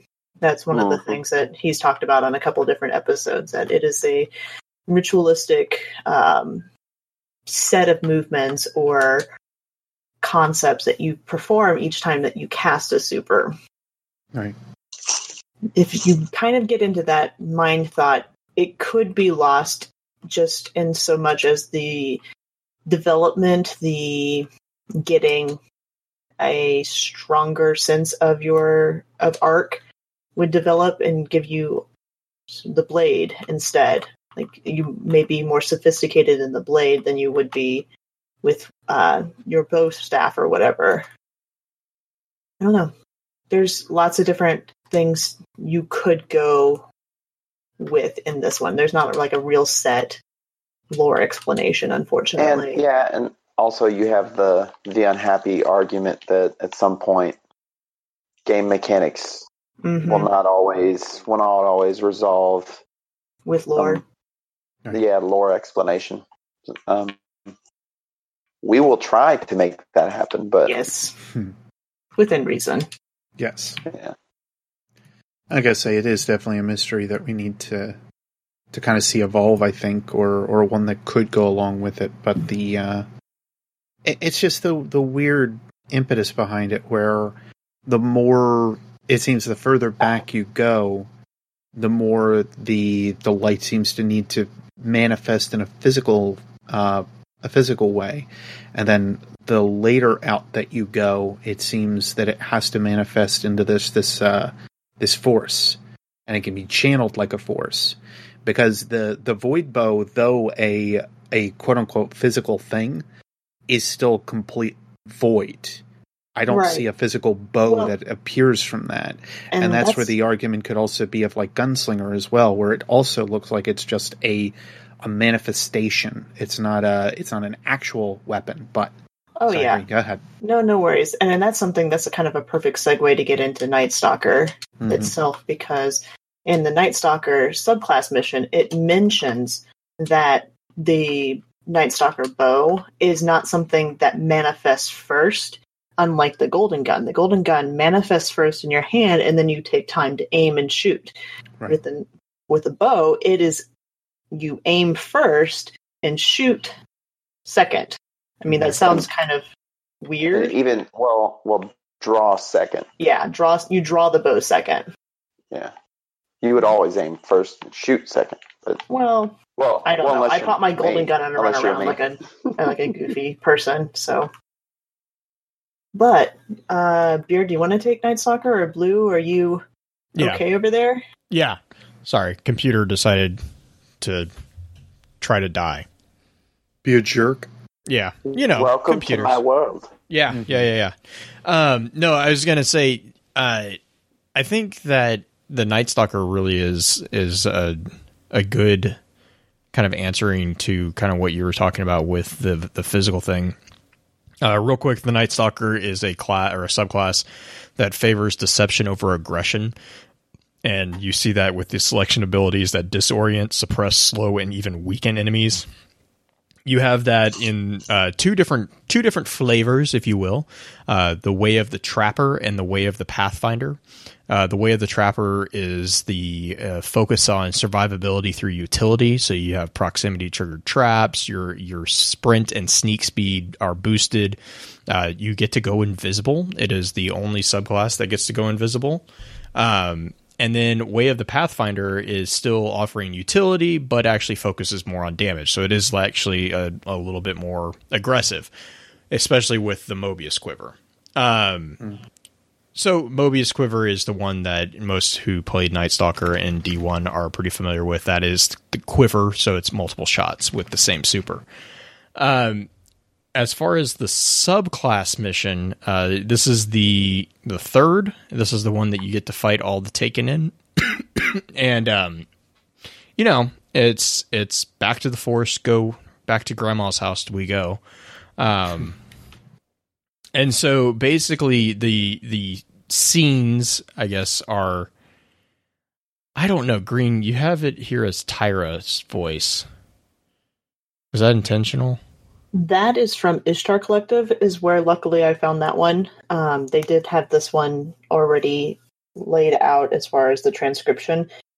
I am not 100% certain it's Tyra's voice. I don't know. It's difficult to decide. But yeah, so anyways, I see you haven't changed much, Portal. Still huge and scary. So the first one is the quote that you guys were talking about. The quote goes, "It's very simple. You reach into the void, past visions of your own death and the extinction of your life, past fears and nightmares, and take what you find. I don't know why every hunter doesn't do it." And this kind of goes in line with what Tevis was saying in one of the one of the training quotes that he has about why Night Stalkers are not popular. And it's because you can't be afraid. They're that creepy. Fear. You can't let that fear dominate you and stifle you. And right. That is the one reason that a lot of hunters won't become Night Stalkers. And then they have the next quote where it's all about where you belong. Warlocks have their libraries, Titans have their walls. Hunters belong in the wilds, and there ain't nobody as wild as a hunter with a fistful of void. And I think that's actually a quote from Cade. I want to say that's a quote from Cade, but the first bit is because that's basically the introduction for the hunter for TTK when you go to get Night Stalker. But right, the last sentence, that's a new one. That I don't recall being. Yeah, I don't remember that one. At all. Yeah, I don't. Titans belong in the wilds, though. That's a quote from Cade. Yes, yeah, that was basically to describe like what is a hunter, what is a warlock. Yeah. And then the third piece, or the third lesson, if you will, is the one that you guys were specifically talking about. You take aim before you pull the bow. That's right. It doesn't make sense. It's the void. So you take aim in the middle of a firefight. You line up your shot, and then you pull the bow. Always worth it for the look on their faces. And then you go and you fight all the Taken, and you win. And then the last one that I have is, you hear that from some warlock? No. The void ain't special. It sure is creepier than Solar Arc, that's for sure, but isn't special. Just show it respect. Thank it. I honestly kind of think that one of these quotes, I get the feeling, is from one of the new characters that we got introduced to. What's her face? Qantas Ray. She's actually the figure that is on the Night Stalker lore entry card. And she, oh my gosh, if you haven't read the Night Stalker lore entry, definitely do yourself a favor and read it. It's amazing. I love it. It's like one of the only straightforward ones. Oh yeah, I know. Right? But it's so good. Like the way it describes her rolling void energy across her fingertip or her knuckles. Right. I'm like, yes. I want to see that animated. Oh my gosh, I want that as an emote. The thing that I imagine in that is the Dark Tower hypnotization, the dancing of the coin. Yeah, and then the Eat My Friends Eat card is a really good one too. But like Night Stalkers, I really think I liked the Taken King presentation of Night Stalkers as far as lore, because Tevis did such an amazing job in his explanation of like what it was, like why Night Stalkers are kind of, even among hunters, Night Stalkers are loners, and there's a reason for that, and that's because of the price that they pay to summon their abilities. Right. I do have a question though, because you guys were talking about the physical not being necessarily physical. So how do you, like, just out of curiosity, what are your thoughts on the Mobius or on the Orpheus rigs? Because the Orpheus rigs literally has a quiver on your hip with void arrows in it. Like in game, like as I'm walking around, I absolutely love it. But I mean, like, just in perspective of, you know, the super. The problem is that when you cast the super, you're not casting from anything on this plane. You're reaching into the void and taking something from that area. Right. Well, you're punching a hole into the void and grabbing a fistful. Yeah, I know. And that's the other, like, I don't know. I don't really understand. Like, I think I just chalk it up to the Orpheus rigs being aesthetically a call to the Night Stalkers. You could do that, or you could look at something like Sunbracers in a way, or Sunbreakers. Either one works. Depends on if you want. I love that. I love that card. You know, don't call them that. It might piss them off. I love that they at least call back to the fact that no, you're still thinking right. It's okay. This is what we called them last time. No, you have the right to be confused. It's like it's okay. But just the idea that it's more of like a channeled idea, I guess you could say, like your grenades are forming additional power through the fact that they have solar stored in them. And I'm almost wondering if it's something not akin to that with the Orpheus rigs, if these quote unquote arrows aren't some kind of channelers. Because as we can argue, and I still will think that this is right, and I think with what we know of the light now at this point with Destiny 2 especially, our ghosts are channelers for the light. We have the availability that we are able to have it and perhaps use it to some effect, but our ghosts are the thing that draw it out further. And in that regard, I'm wondering if this isn't some kind of like amplifier or some kind of stow. That's the only thing that I could really kind of figure in that regard. Something related or akin to like a storing of void energy. Even Nesarek Sins could also work out. Maybe that's why the horns are so profusely, stupidly long. They are just channelers of that void energy, and they focus it into another way in some kind of handling. But that's all I got. Here's something that I want to bring up. If you bring up the lore tab for the Orpheus rig, doesn't it sound like she is kind of submersed in an area with tons of void? Hang on. Let me bring it up. Whoa.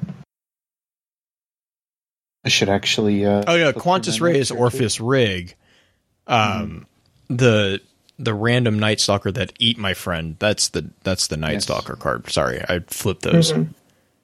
But see, the thing is like, so Quantus Ray, like she's in Nessus, right? So that's the Orpheus rig card takes place on Nessus. She's, basically hunting Vex, and it says light is scarce or scarce. I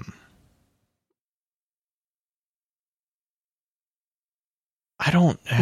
But Quantus knows how to find it, how to feel for the unripples of the void, to draw light from the infinities between spaces. She knows how to roll black holes between her fingertips and how to knock her bow with an inescapable gravities of the universe. Soon Quantus will leave this place, return to the city, report her findings, see colors again.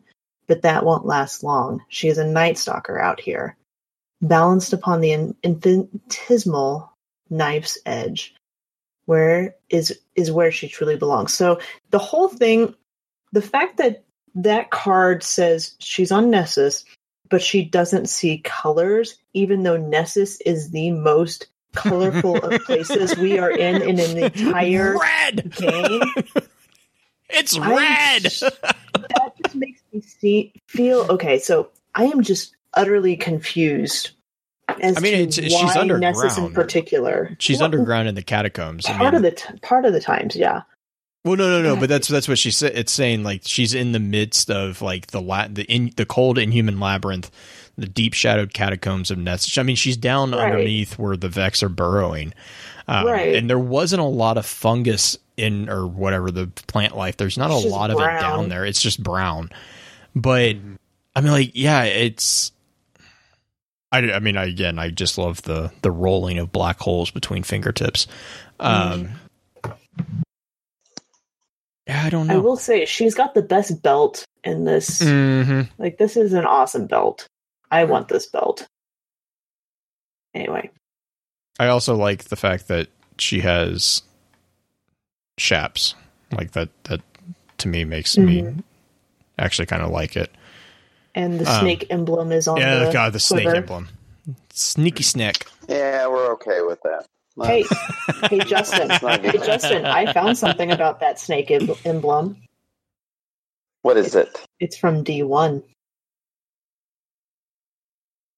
What? That snake emblem made an appearance in D1 in one item. Venom of Akanheka. Ikaheka. Whatever. Aka, whatever. Ika. Was it the intestine snake on that cloak? That was and neon green cloak. Yes, I think. But the card, the flavor text of it calls out the sigil. The sigil of the snake said to represent the fluid lethality of a true hunter. So there was mention of the snake emblem in D1. So there's precedence that we would have a snake emblem. So I saw It's armed with the venom of Hakuna Matata. Yeah, it's. I mean, it is definitely snake, but it's not the same anatomical layout. But yes, and that is a really snazzy freaking cloak. Yeah, it's an awesome cloak. For sure. And what did it say? I put it in chat if you're still there. Yeah, I'm good. I'm everywhere. I'm everywhere simultaneously. That makes me worry. I had kind of That makes me worry. I had kind of a weird idea on Orpheus Riggs, and it's kind of ties into what Beard was saying as far as having an aspect to your armor piece that's a focal point. Mm-hmm.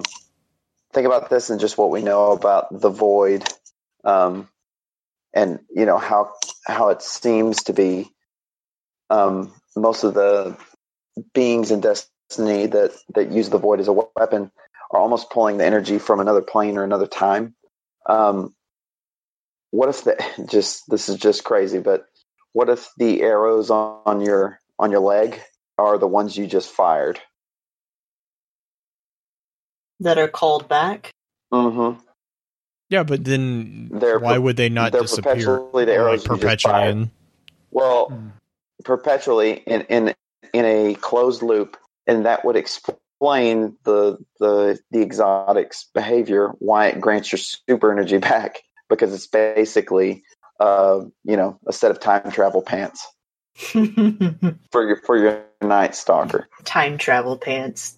The Sisterhood of the Time Travel. No, God. I said it was crazy. Damn. I said it was crazy. I knew that was going to happen. Time travel pants. The Sisterhood of the Time Traveling Pants. Yes.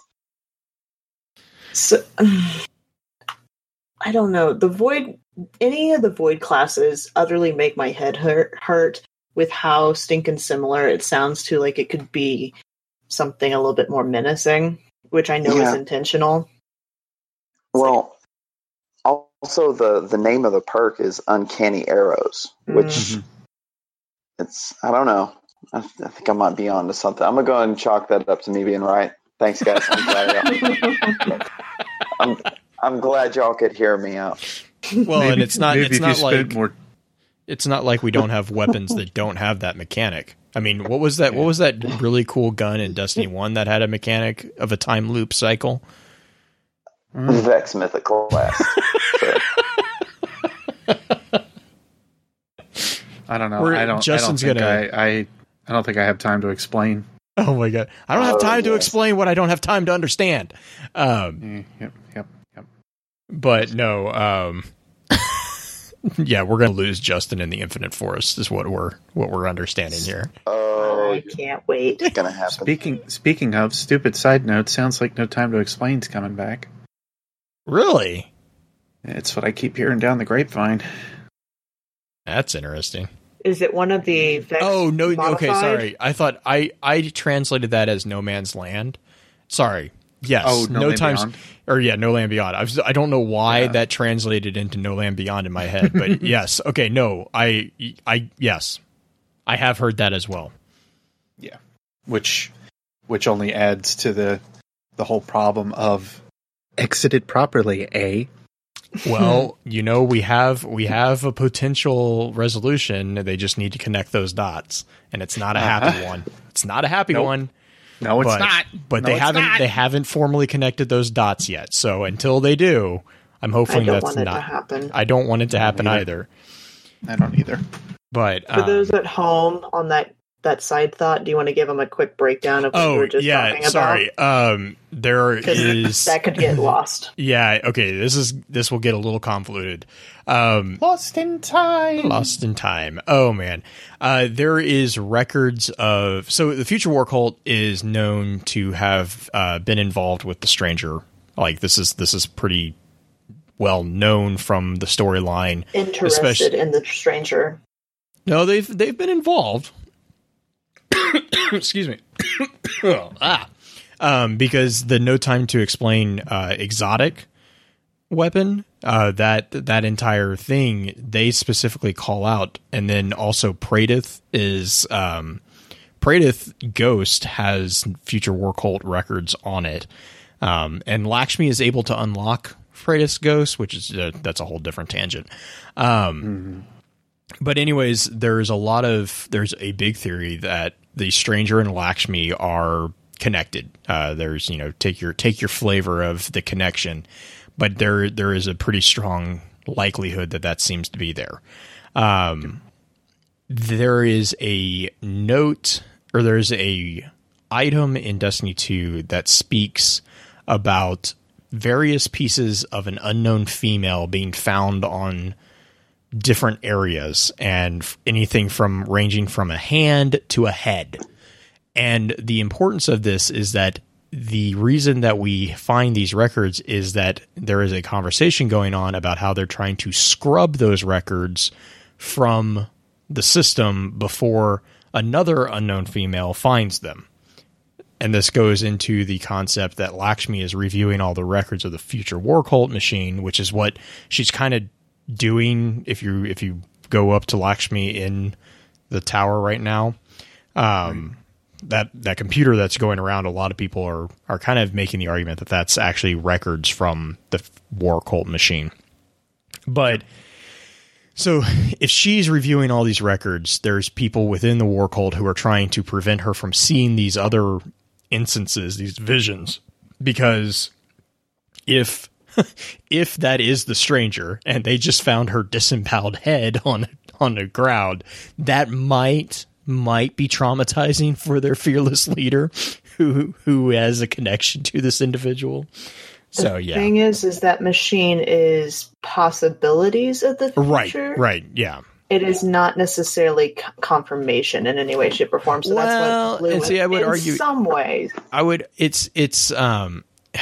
See, that's where I also kind of argue, because it depends on how far down the hole of multiverses we go. Because if you go full speed into the multiverse theory, that's not possibilities. Those are actual timelines. It's just that's not necessarily ours. Yeah, that's not necessarily the one that we're on. They're potentially teach me how to step.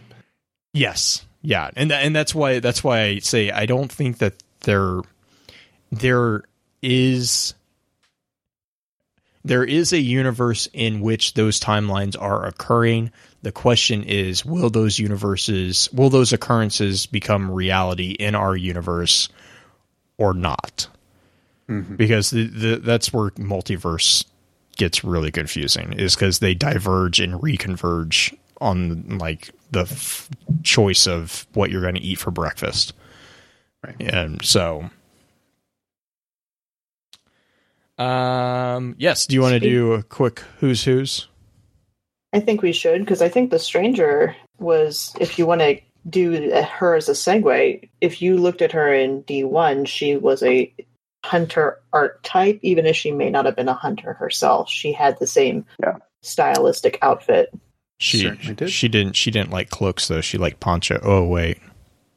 Also, Aldrin too was very huntery. Beard knows where I was going with that. Yes, and there's no.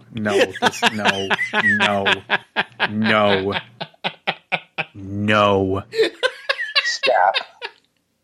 I kind of know where you were going, but I do not want to get into it right now. I'm going to ask you after the show because that is not okay, sir. Look, we're talking spinfoil territory as heck right now. Yeah. It's something that's been bugging me. But anyways, I know. Actually, so I have another thought on Hawthorne, but that's a completely different matter. Yeah. So in game, really the only character that existed from Destiny 1 in game that is in Destiny 2 in game that we have any updates on is really Cayde 6, which surprise.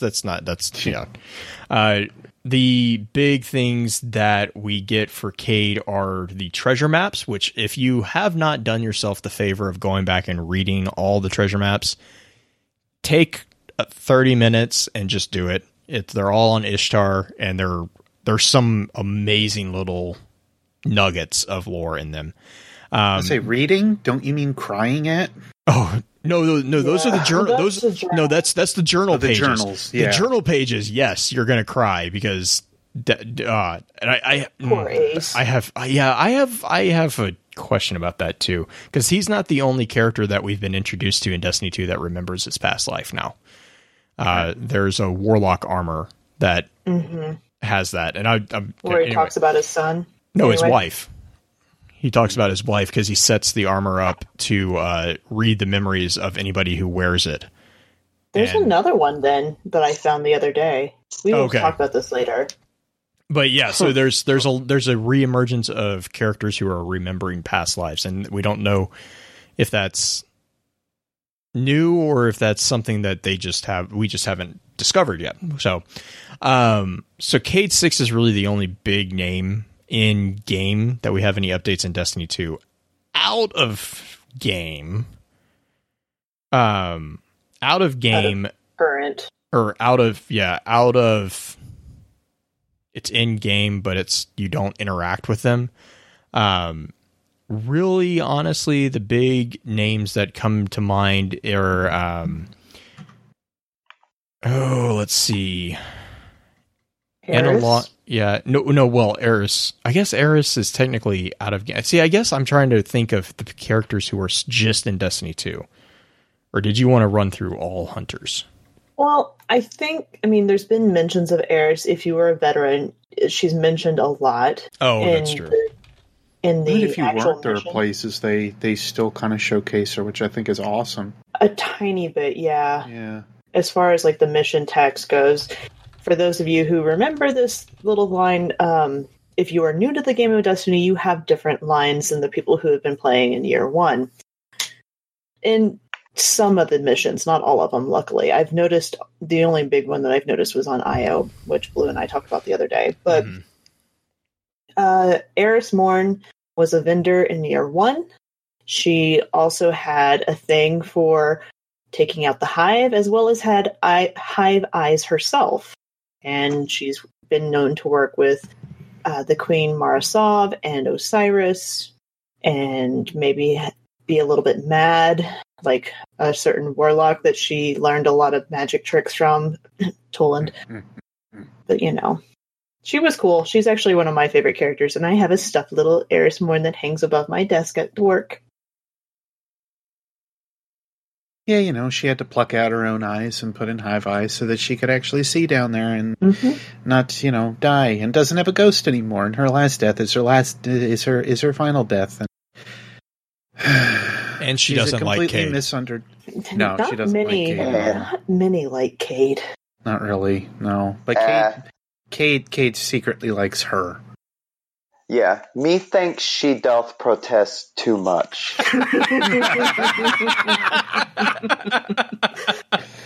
Well done. Oh, that's true. Pahanin is mentioned as well in one of the adventures on Nessus. Yes. And Pahanin is also brought up like quite a few times in the entries. In lore tabs. Yeah. There's Ariana's Vengeance. Yep. That's the one I was going to mention. Oh, it's still one of my favorite things that they've added. Oh my god. And there's a couple. Ego and Squid. Ego and Squid is Pahanin's ship.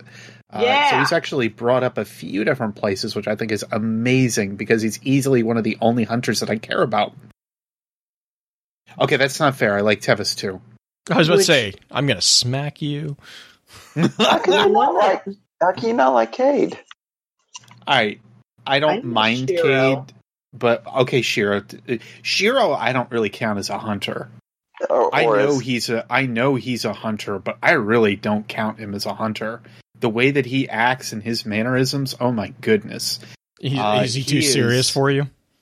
Is he a Night Stalker? I would actually say he's either... I think he's a blade dancer. Yeah. That's where I would kind of... Because he fits that scout mentality too much. Mm-hmm. Plus, Trespasser was also an arc-based weapon, so there is that piece. Oh, yeah, that's where I was... Because, like, if he was just a scout, I could see him being a Night Stalker, like, primarily. Mm-hmm. But, like, he's kind of specialized with arc stuff. He had Lucky Raspberry. Yep. And Blade Dancer also had the ability that it could cloak itself versus the Night Stalker where it needed the grenade in order to do so. So if we're going by gameplay terms and by how everything else would handle, I would say Shiro is definitely to me a Blade Dancer of some kind. He had a lot of connections to that.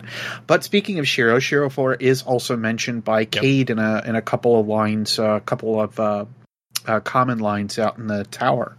And I like that he is. There's also a few unsurfaced lines that apparently he exists in. Mm-hmm. Which if they're going to bring back Shiro, I will forgive a lot.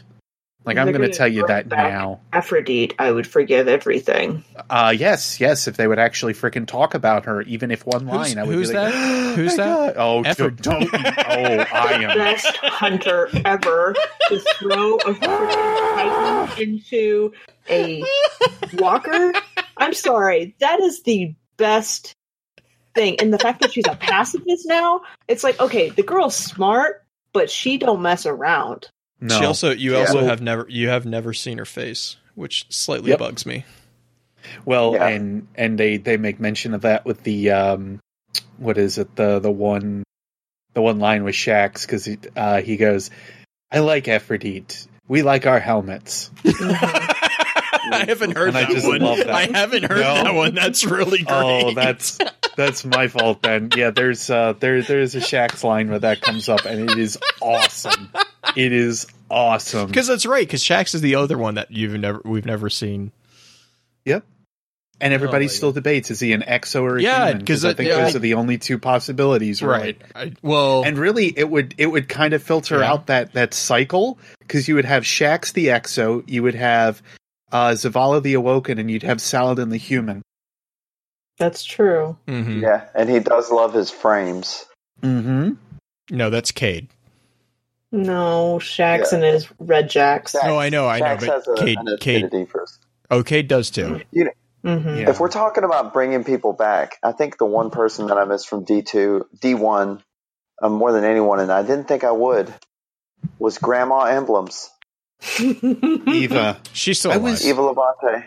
She's still alive. Oh, I'm sure she's... No. It's a scannable. She's still around. She's around. Which I'm okay. Yeah. As long as she's still around. The only problem is Tess ended up taking up her needs, so now Bungie has to figure out how they want to repurpose her. What? It's likely that they're going to bring her back during the festivals. I know. I'm hoping that we see her for the Dawning, since that was like her big festival. I just want her to give me some rock candy. I forgot she gave us the candy. Some ribbon candy. What's that? Some Guardian candy, as I so eloquently put it. Go kill things. Go kill things, and they drop candy. Yeah, kill things, especially fellow Guardians, and I'll turn them into candy. Eat yourselves. We just watched Inside Out. Have you guys seen this one? Mm-hmm. And the imaginary friend that cries candy. I love it. It makes me so happy. He's like the Snuffleupagus kind of thing? He's bing bong. Bing bong, bing bong. Yeah. And then, the chocolate coin. Do we have mentions of any of the other hunters? Because there's quite a bit of hunters mentioned in the lore in D1 that I'm not sure are mentioned. So in D2, we do see, I believe, Ain Suhu-Asa is. Anahara 3, I want to say, is. We haven't heard anything of the Dredgens just yet, or at least not that I've seen. Iron Lords, not anything yet, other than just like in the general Lords of Iron. Kit Alley, we have an entire set of armor that kind of details out Kit. The question of Kit Alley in the mystery of how she drew a Cabal a century before they appeared. That's a fun one. Marcus Wren is amazingly all over SRL. An amazing a-hole who I love. And the reason why is just go read Stompies. Just go read his hand. I love him. He's like, I might be disintegrating. You need to shoot me. Omar, Pahanin, we've already kind of talked about. Yes, he is. I like how they developed him too, because Pahanin from D1 was really presented as like a really hardcore loner that didn't like, they were all, and they kind of talked about this on the Crucible Radio. I think it was the first half. All the old figures were really kind of presented as like these individual entities that didn't really know each other. And so with the ones that we see expanded on in D2, you actually are getting the sense that they actually did not only know each other, but they were kind of friends. For the example being for Pahanin is he's actually the one that introduced Ariana to Wei Ning. Which is a really great story. Well, oh my gosh, It's like, aw, it was like meeting. But what's even better is it was in a pub. Like, but I mean, my point there being is that it was Pahanin in a pub. Yep. Like he wasn't this antisocial. He didn't become antisocial until after the debacle in the vault. And there's tangents down that whole thing. Especially jokes, a Titan, a Warlock, and a Hunter walk into a bar. Yeah. Oh, God, yeah, that. Qantas Ray, we kind of talked about. She's on the Orphis rig. She's a Night Stalker. And Shin, we haven't heard anything. I'm hoping that we hear something from Shin, because if we hear something they don't from do something with Shin, oh my God, I'm going to be so sad. Like, I mean, they set it up perfectly. That's the thing, is like Shin in the shadows. There needs to be a showdown. It needs to be Roland versus the Coffin Hunters. Like, this is the kind of stuff where they need to do like a friggin' Overwatch. Short clip. Short thing. Yes. Like, do it. Just introduce it for grief's sake. The other reason I would be completely on board with that is that they wouldn't be bound by a T rating if they did something like that. And if any story needs the freedom of kind of an adult flavor, Shin vs. Shadows, I just see that being an epic potential, just simply because of Shin's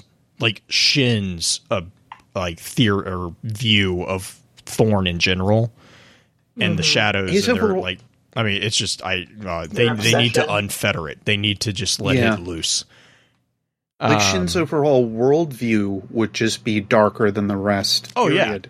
As a character, he would just be like, wow, this one dude just screwed everything up for my entire life. Like, literally. I thought it was going to be he literally killed everyone I loved. Yeah, I thought it was just going to be a fallen scavenger. No, it turns out it was this jerk. Who is a guardian, by the way. Like, Shin, I can go forever on Shin.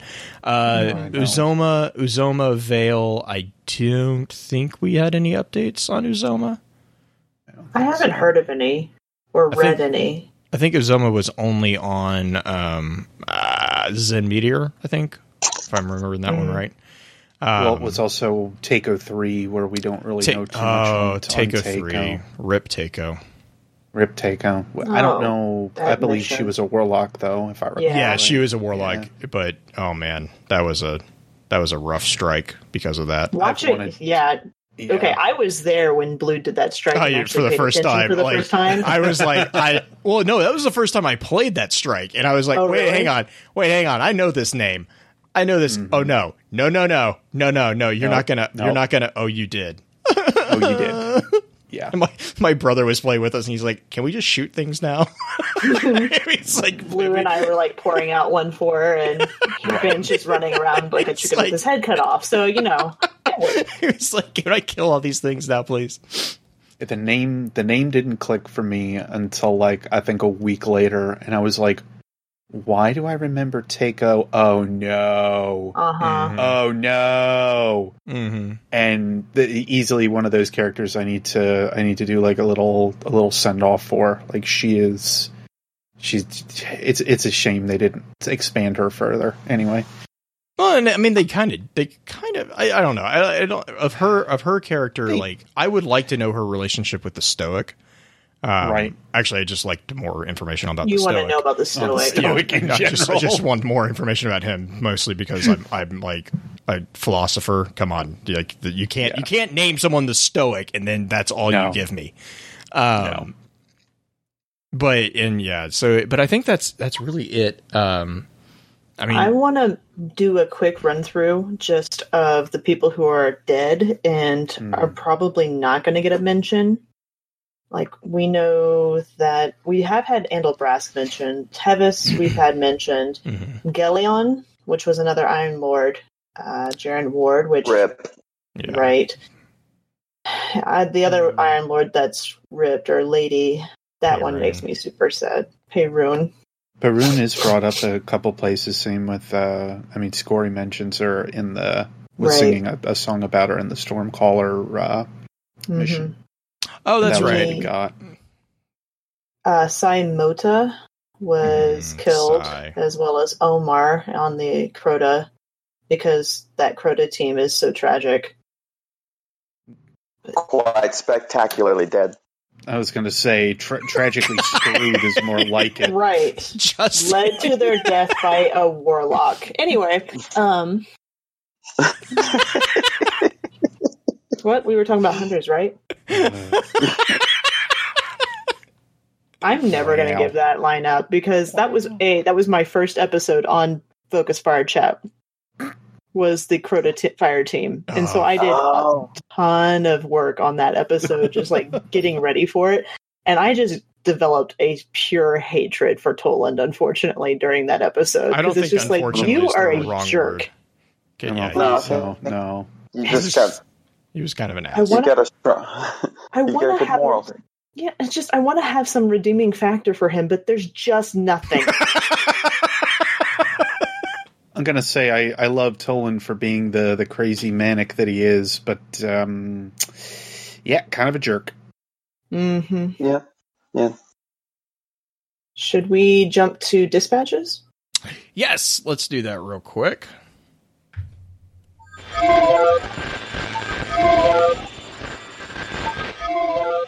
Dispatches from the wilds.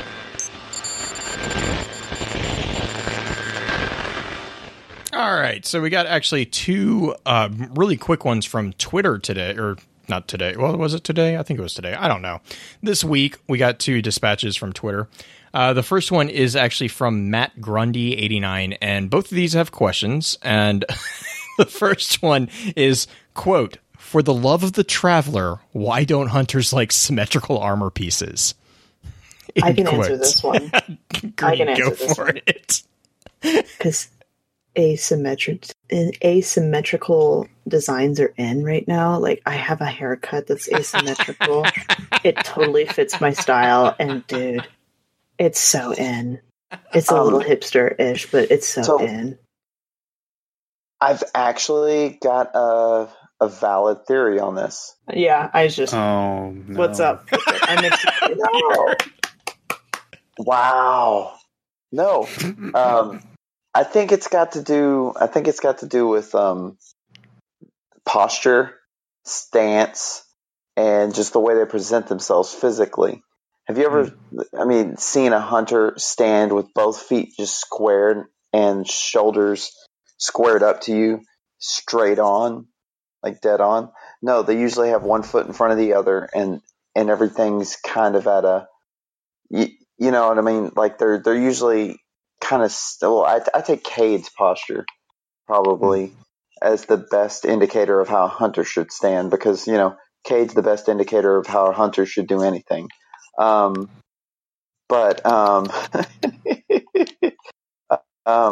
think it has to do with just kind of their posture and the way they stand.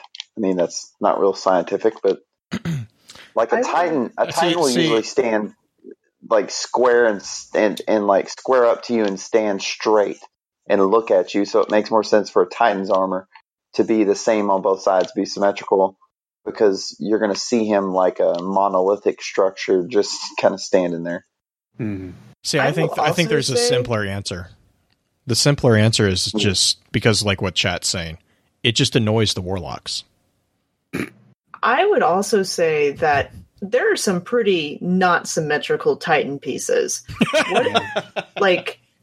It's not just a hunter problem. Like the shoulder guards on some of these guys. Yeah, Zavala. Let's go look at Zavala, for example. His shoulder guards. I'm like, what the heck? I get that it's like a thing to hide behind, but that's a hazard at that point, because you're going to whack yourself if you lift your arm up.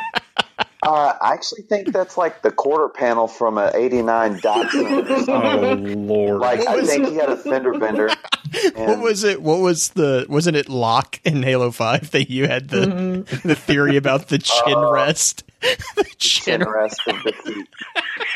So you could sleep standing up. Wow. No, it was so he could hang his head and support so he wouldn't get neck trouble from hanging his head in shame. Gosh. Oh man. So the other one was I was Pradith, who I believe is Dolan. I think that's who that is. And he says, what is your favorite hunter exotic armor for PvP and PvE? And to answer myself, PvP is Dragon's Shadow and PvE is Orphis Rigs. I mean, I'll be honest, I have one answer, and that's Orphis Rig. For both of them? Yeah, for everything. If I could put Orphis Rig on my Warlock, I'd probably try that. Warlocks don't wear pants. Hang on here a second. Have I introduced you to my friend Transversive Steps? Oh, wait, I haven't, because you won't be able to see me. Oh. I'm sorry, milady. In your entire closet, in a closet full of sundresses, and you're getting snippy. All right, that's what we're gonna take this. Okie dokie. What's your favorite hunter armor piece? Lucky Pants. Go ahead, Justin. Well, my opinion will be limited. 2 weeks limited, maybe? Yeah, 2 weeks limited. Although from seeing what armor pieces made it in from D1, I'm going to have to go with Nighthawk. But right now, the one I'm wearing the most is Lucky Pants. Mm-hmm. Because they're just really lucky pants. How do you cheat in Crucible? What? There's no cheating. And by the way, do you not think it's like weird that all of a sudden you're seeing quotes about there being illegal mods in the Crucible? Like it's the Crucible. Like, I don't know. That's kind of weird. Well, I mean, it's the same. Killing. All right. No, go ahead. It's the same debate as like what Shax has to talk about on Maida. With like where all that goes, and that he has to actually utilize Lakshmi for this one to say it's not from our time period, therefore you can't outlaw it like you did with frickin' Red Death and Soros regime. I just Don't love that even he's try like, it, Zavala. Don't even try it. Yeah, Leave it alone. Freaking loved it. Love it. Anyway, Green, what about you?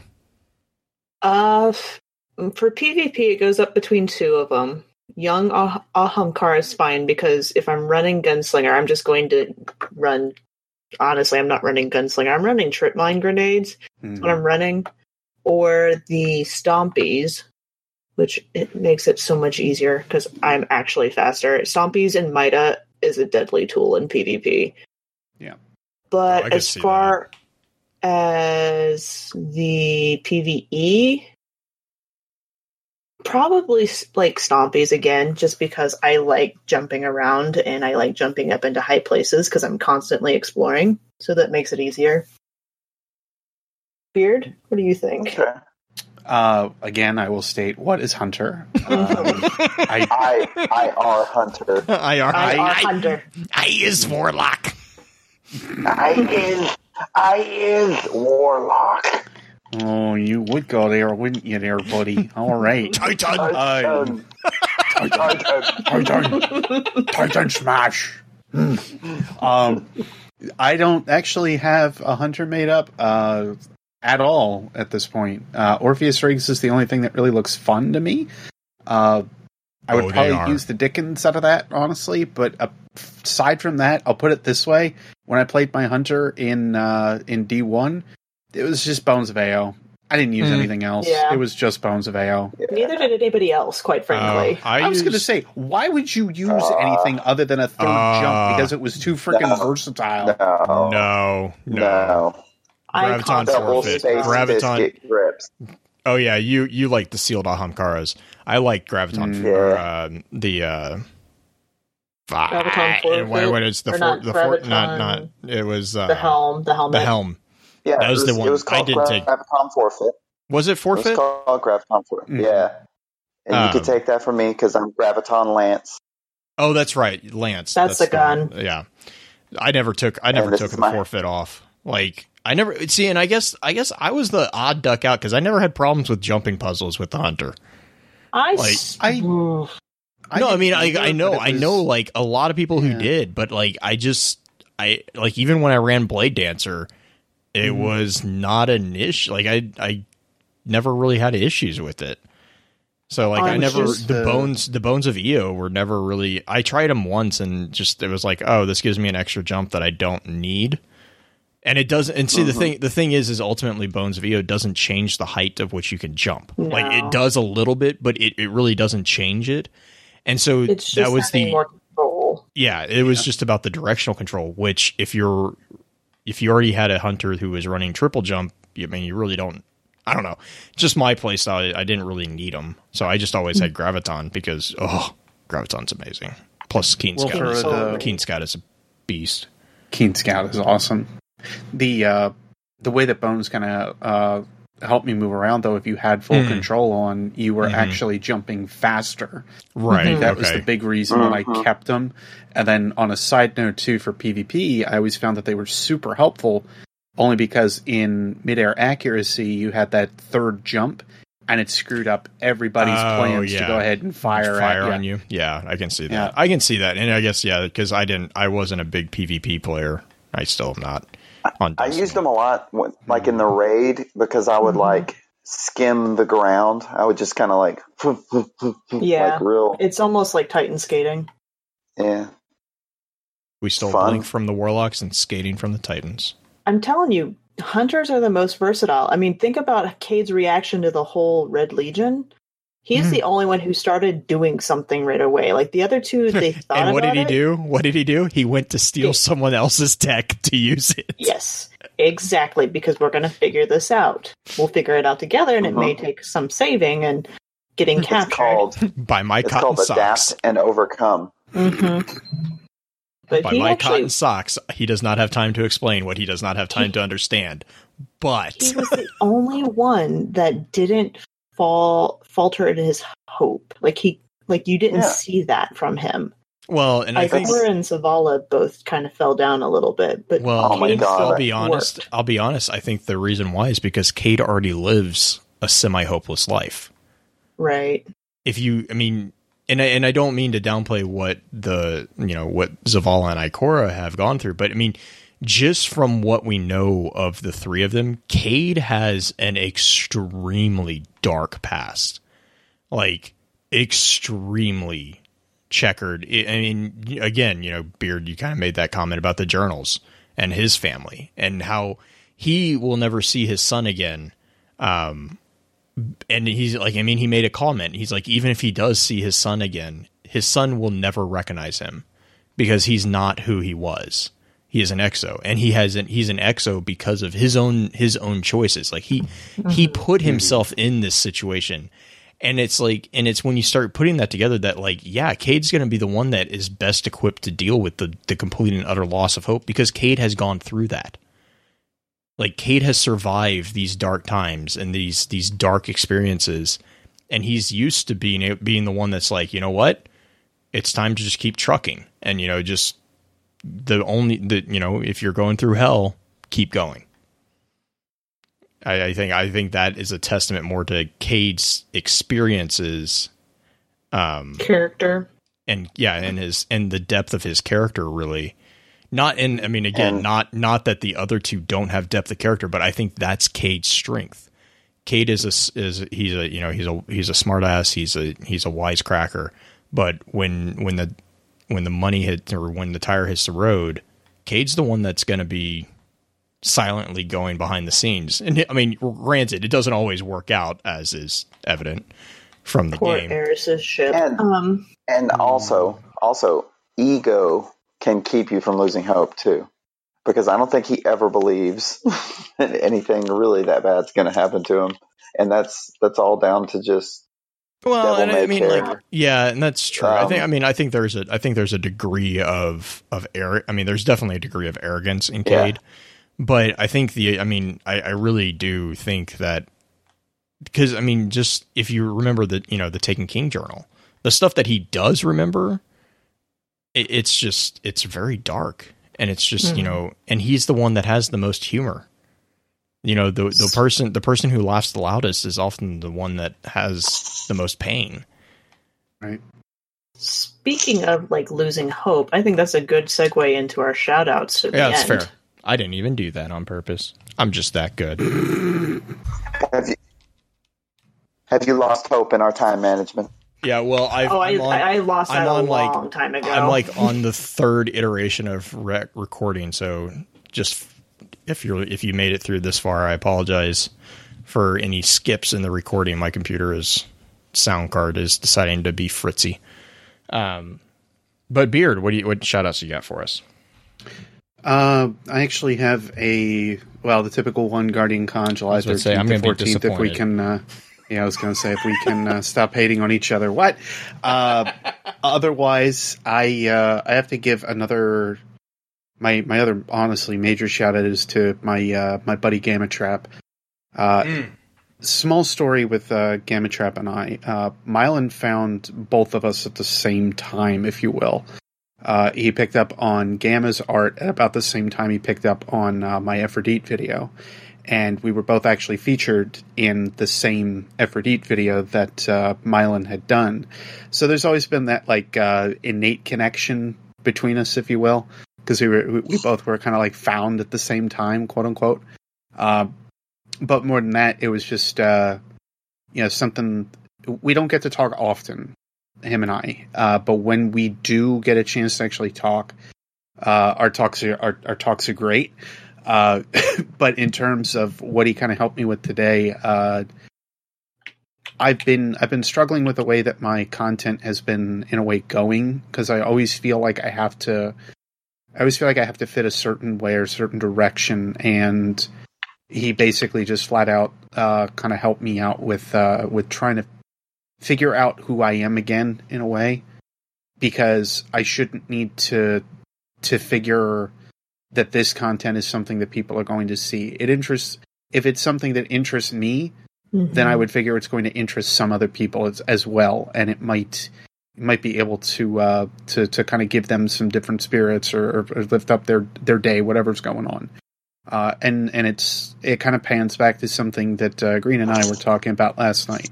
And Green knows my little tangent that I'm on at this point, which she was, I gotta give a shout out to Green too. Honestly, I know you're sitting right there, but the mind maps had actually helped me to go to sleep last night.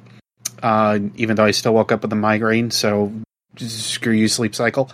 Mm-hmm. But it still helped me with this community in general is very good at working together, is basically what I'm like trying to get to. But between the stuff that has happened over the last couple days, and even if people are sitting here screaming at me for stuff and opinions that I have, I don't care, because in the end I'm being true to myself, and that is exactly what this community is about.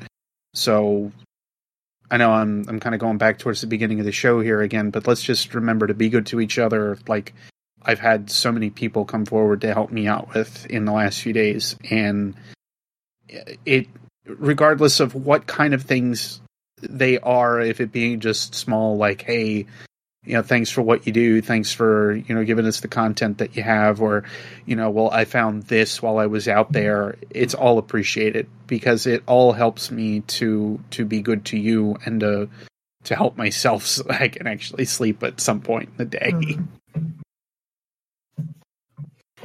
Yeah. I'm going to tag off of that just a tiny bit too. It's just, as content creators, it's like people almost expect that we hear a lot as far as feedback from people. Like we're getting feedback all the time, whether it's positive or negative. We do hear some feedback, but it's not as much as you would think, unless it's like in a YouTube video comment section, which that feedback is always interesting to say the least. But to hear the stories in the community again, why this community ties together. Somebody mentioned the other day on Twitter that his daughter is playing Destiny, and I was like, that's cool. Like he likes the fact that his daughter's playing Destiny, and being able to share those moments, like, hey, my daughter, who's like 7 years old, finds this character to be a strong character, and I'm proud to have her play it because it's not anyway, that's a different soapbox. But it's nice to hear those stories again and be like, hey, I came to Destiny because of this, or I like, hey, you don't have to be like, oh, Beard, your stuff is so amazing. That's nice, but it's just like, that's not what we're here for. We're not here for praises. We do like to hear from you guys, but it's actual feedback in ways that can help us.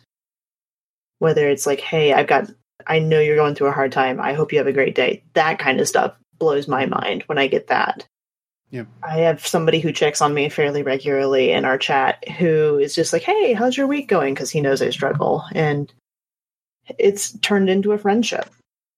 And that's what this community is about. But that's it. Oh, soapboxes. So many soapboxes for days. Yeah. But I feel like I got onto a big tangent, but just... That's okay. I'm okay with following up on it. I'll end my shout out by simply saying you're all fantastic, and I all think that you need to remember that. Mm-hmm. What about you, Justin? Just a big shout out to my clan, and also a couple of our Focus Fire people. Triggerblade actually jumped in with us because we needed a sixth and helped run me through parts of the raid last night, and had a really good time playing with him last night. And I also got to get on and play some Crucible with Infested Potato the other day, and had a really good time. So just everyone that's kind of embraced me back, coming back to the game and back to the podcast and everything. Really have missed you guys and everything. So just good to be back, and everybody love everybody. ELE. Yeah. Yes. Everybody love everybody, and if you don't, so help me God, I'll come find you. We never heard about that male thief ever again after that story. You know that, right? Like that guy's gone. That guy's gone. Also, everybody was kung fu fighting anyway. So our next topic is going to be the power of hope, which is I'm trying to get a few things organized for that one. I think it's going to be a good one. But the other thing that I was supposed to remember to say was that the book club has been renewed or refreshed for the month of December. It is Artemis by Andy Weir, I believe, is the book. The author of The Martian, so it's his newest book. Oh, okay. Okay. So that's, if you guys don't have a copy, we have an Audible trial. Or you can look up on YouTube, whatever. The other big thing that was barely audible. I know it was. The other big shout out that I did want to give is, in addition to Green, who has done an amazing job with basically recording and transcribing for our own purposes. Over on Ishtar, Pirate Danny has, I think they said, has transcribed over 10,000 words from Destiny 2 to date. So I wanted to give. Good stuff. Give her a big shout out and a big thank you to all the hard work of that entire team. Because, like Beard was saying, this game, the way the information is delivered in this game, it really does require a community to work together. And thankfully, Destiny has just that. We have a community that is really good at working together, even when we don't agree with each other. And I think that, and someone in chat had made a comment about that earlier, is about how the lore community has been actually one of the pretty steadfast pieces. Level-headed? I wouldn't, I don't mean, yes, but I don't want to say that. I don't know if I'd go that far. Oh, well, I'm on the same page there, Beard. I'm like, I don't know. There are reactions, yes, but it's you can have reactions and still stay level-headed and somewhat objective. Well, and right, you can. I mean, I don't mind differences of opinions, but we don't accept hate. That's the thing. It's just an end. Right? Yeah. It's just that's if you ever want me to not listen to you, that's how you do it. But I really think that those who are helping the Ishtar team transcribe, whether that be our Gunters in Focus Fire Chat or Pirate Danny or any of the figures Purple. Over in the Ishtar Purple, the Ishtar team in general, they are a really good example of what this community can come together and do. You also have the Destiny or Armory Defined for Rhino. Rhinos, his stuff is crazy good. He's got a bunch up too. Yeah, and he's every day he seems to get more up there. But I mean, those are the examples of what I see when we talk about Destiny community. That's what I kind of go to. But so let's wrap it up. I don't know if we'll stay around for too long of an after show, since this one kind of ran a little bit long, but we probably will just for a little bit. But here we go.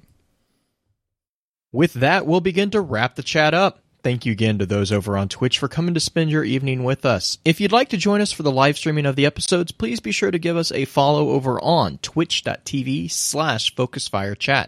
Links to all our other sites can also be found with our episode archives over on the new FocusFireChat.com. Please be sure to email us at focusfirechat@gmail.com with any questions or comments for our team concerning the podcast, and let us know how we're doing by giving us some feedback and a rating over on iTunes as well. Also, be sure to check out all of our amazing podcast partners within the Guardian Radio Network over on theguardiansofdestiny.com. So until next time, focus your fire and may your light shine bright.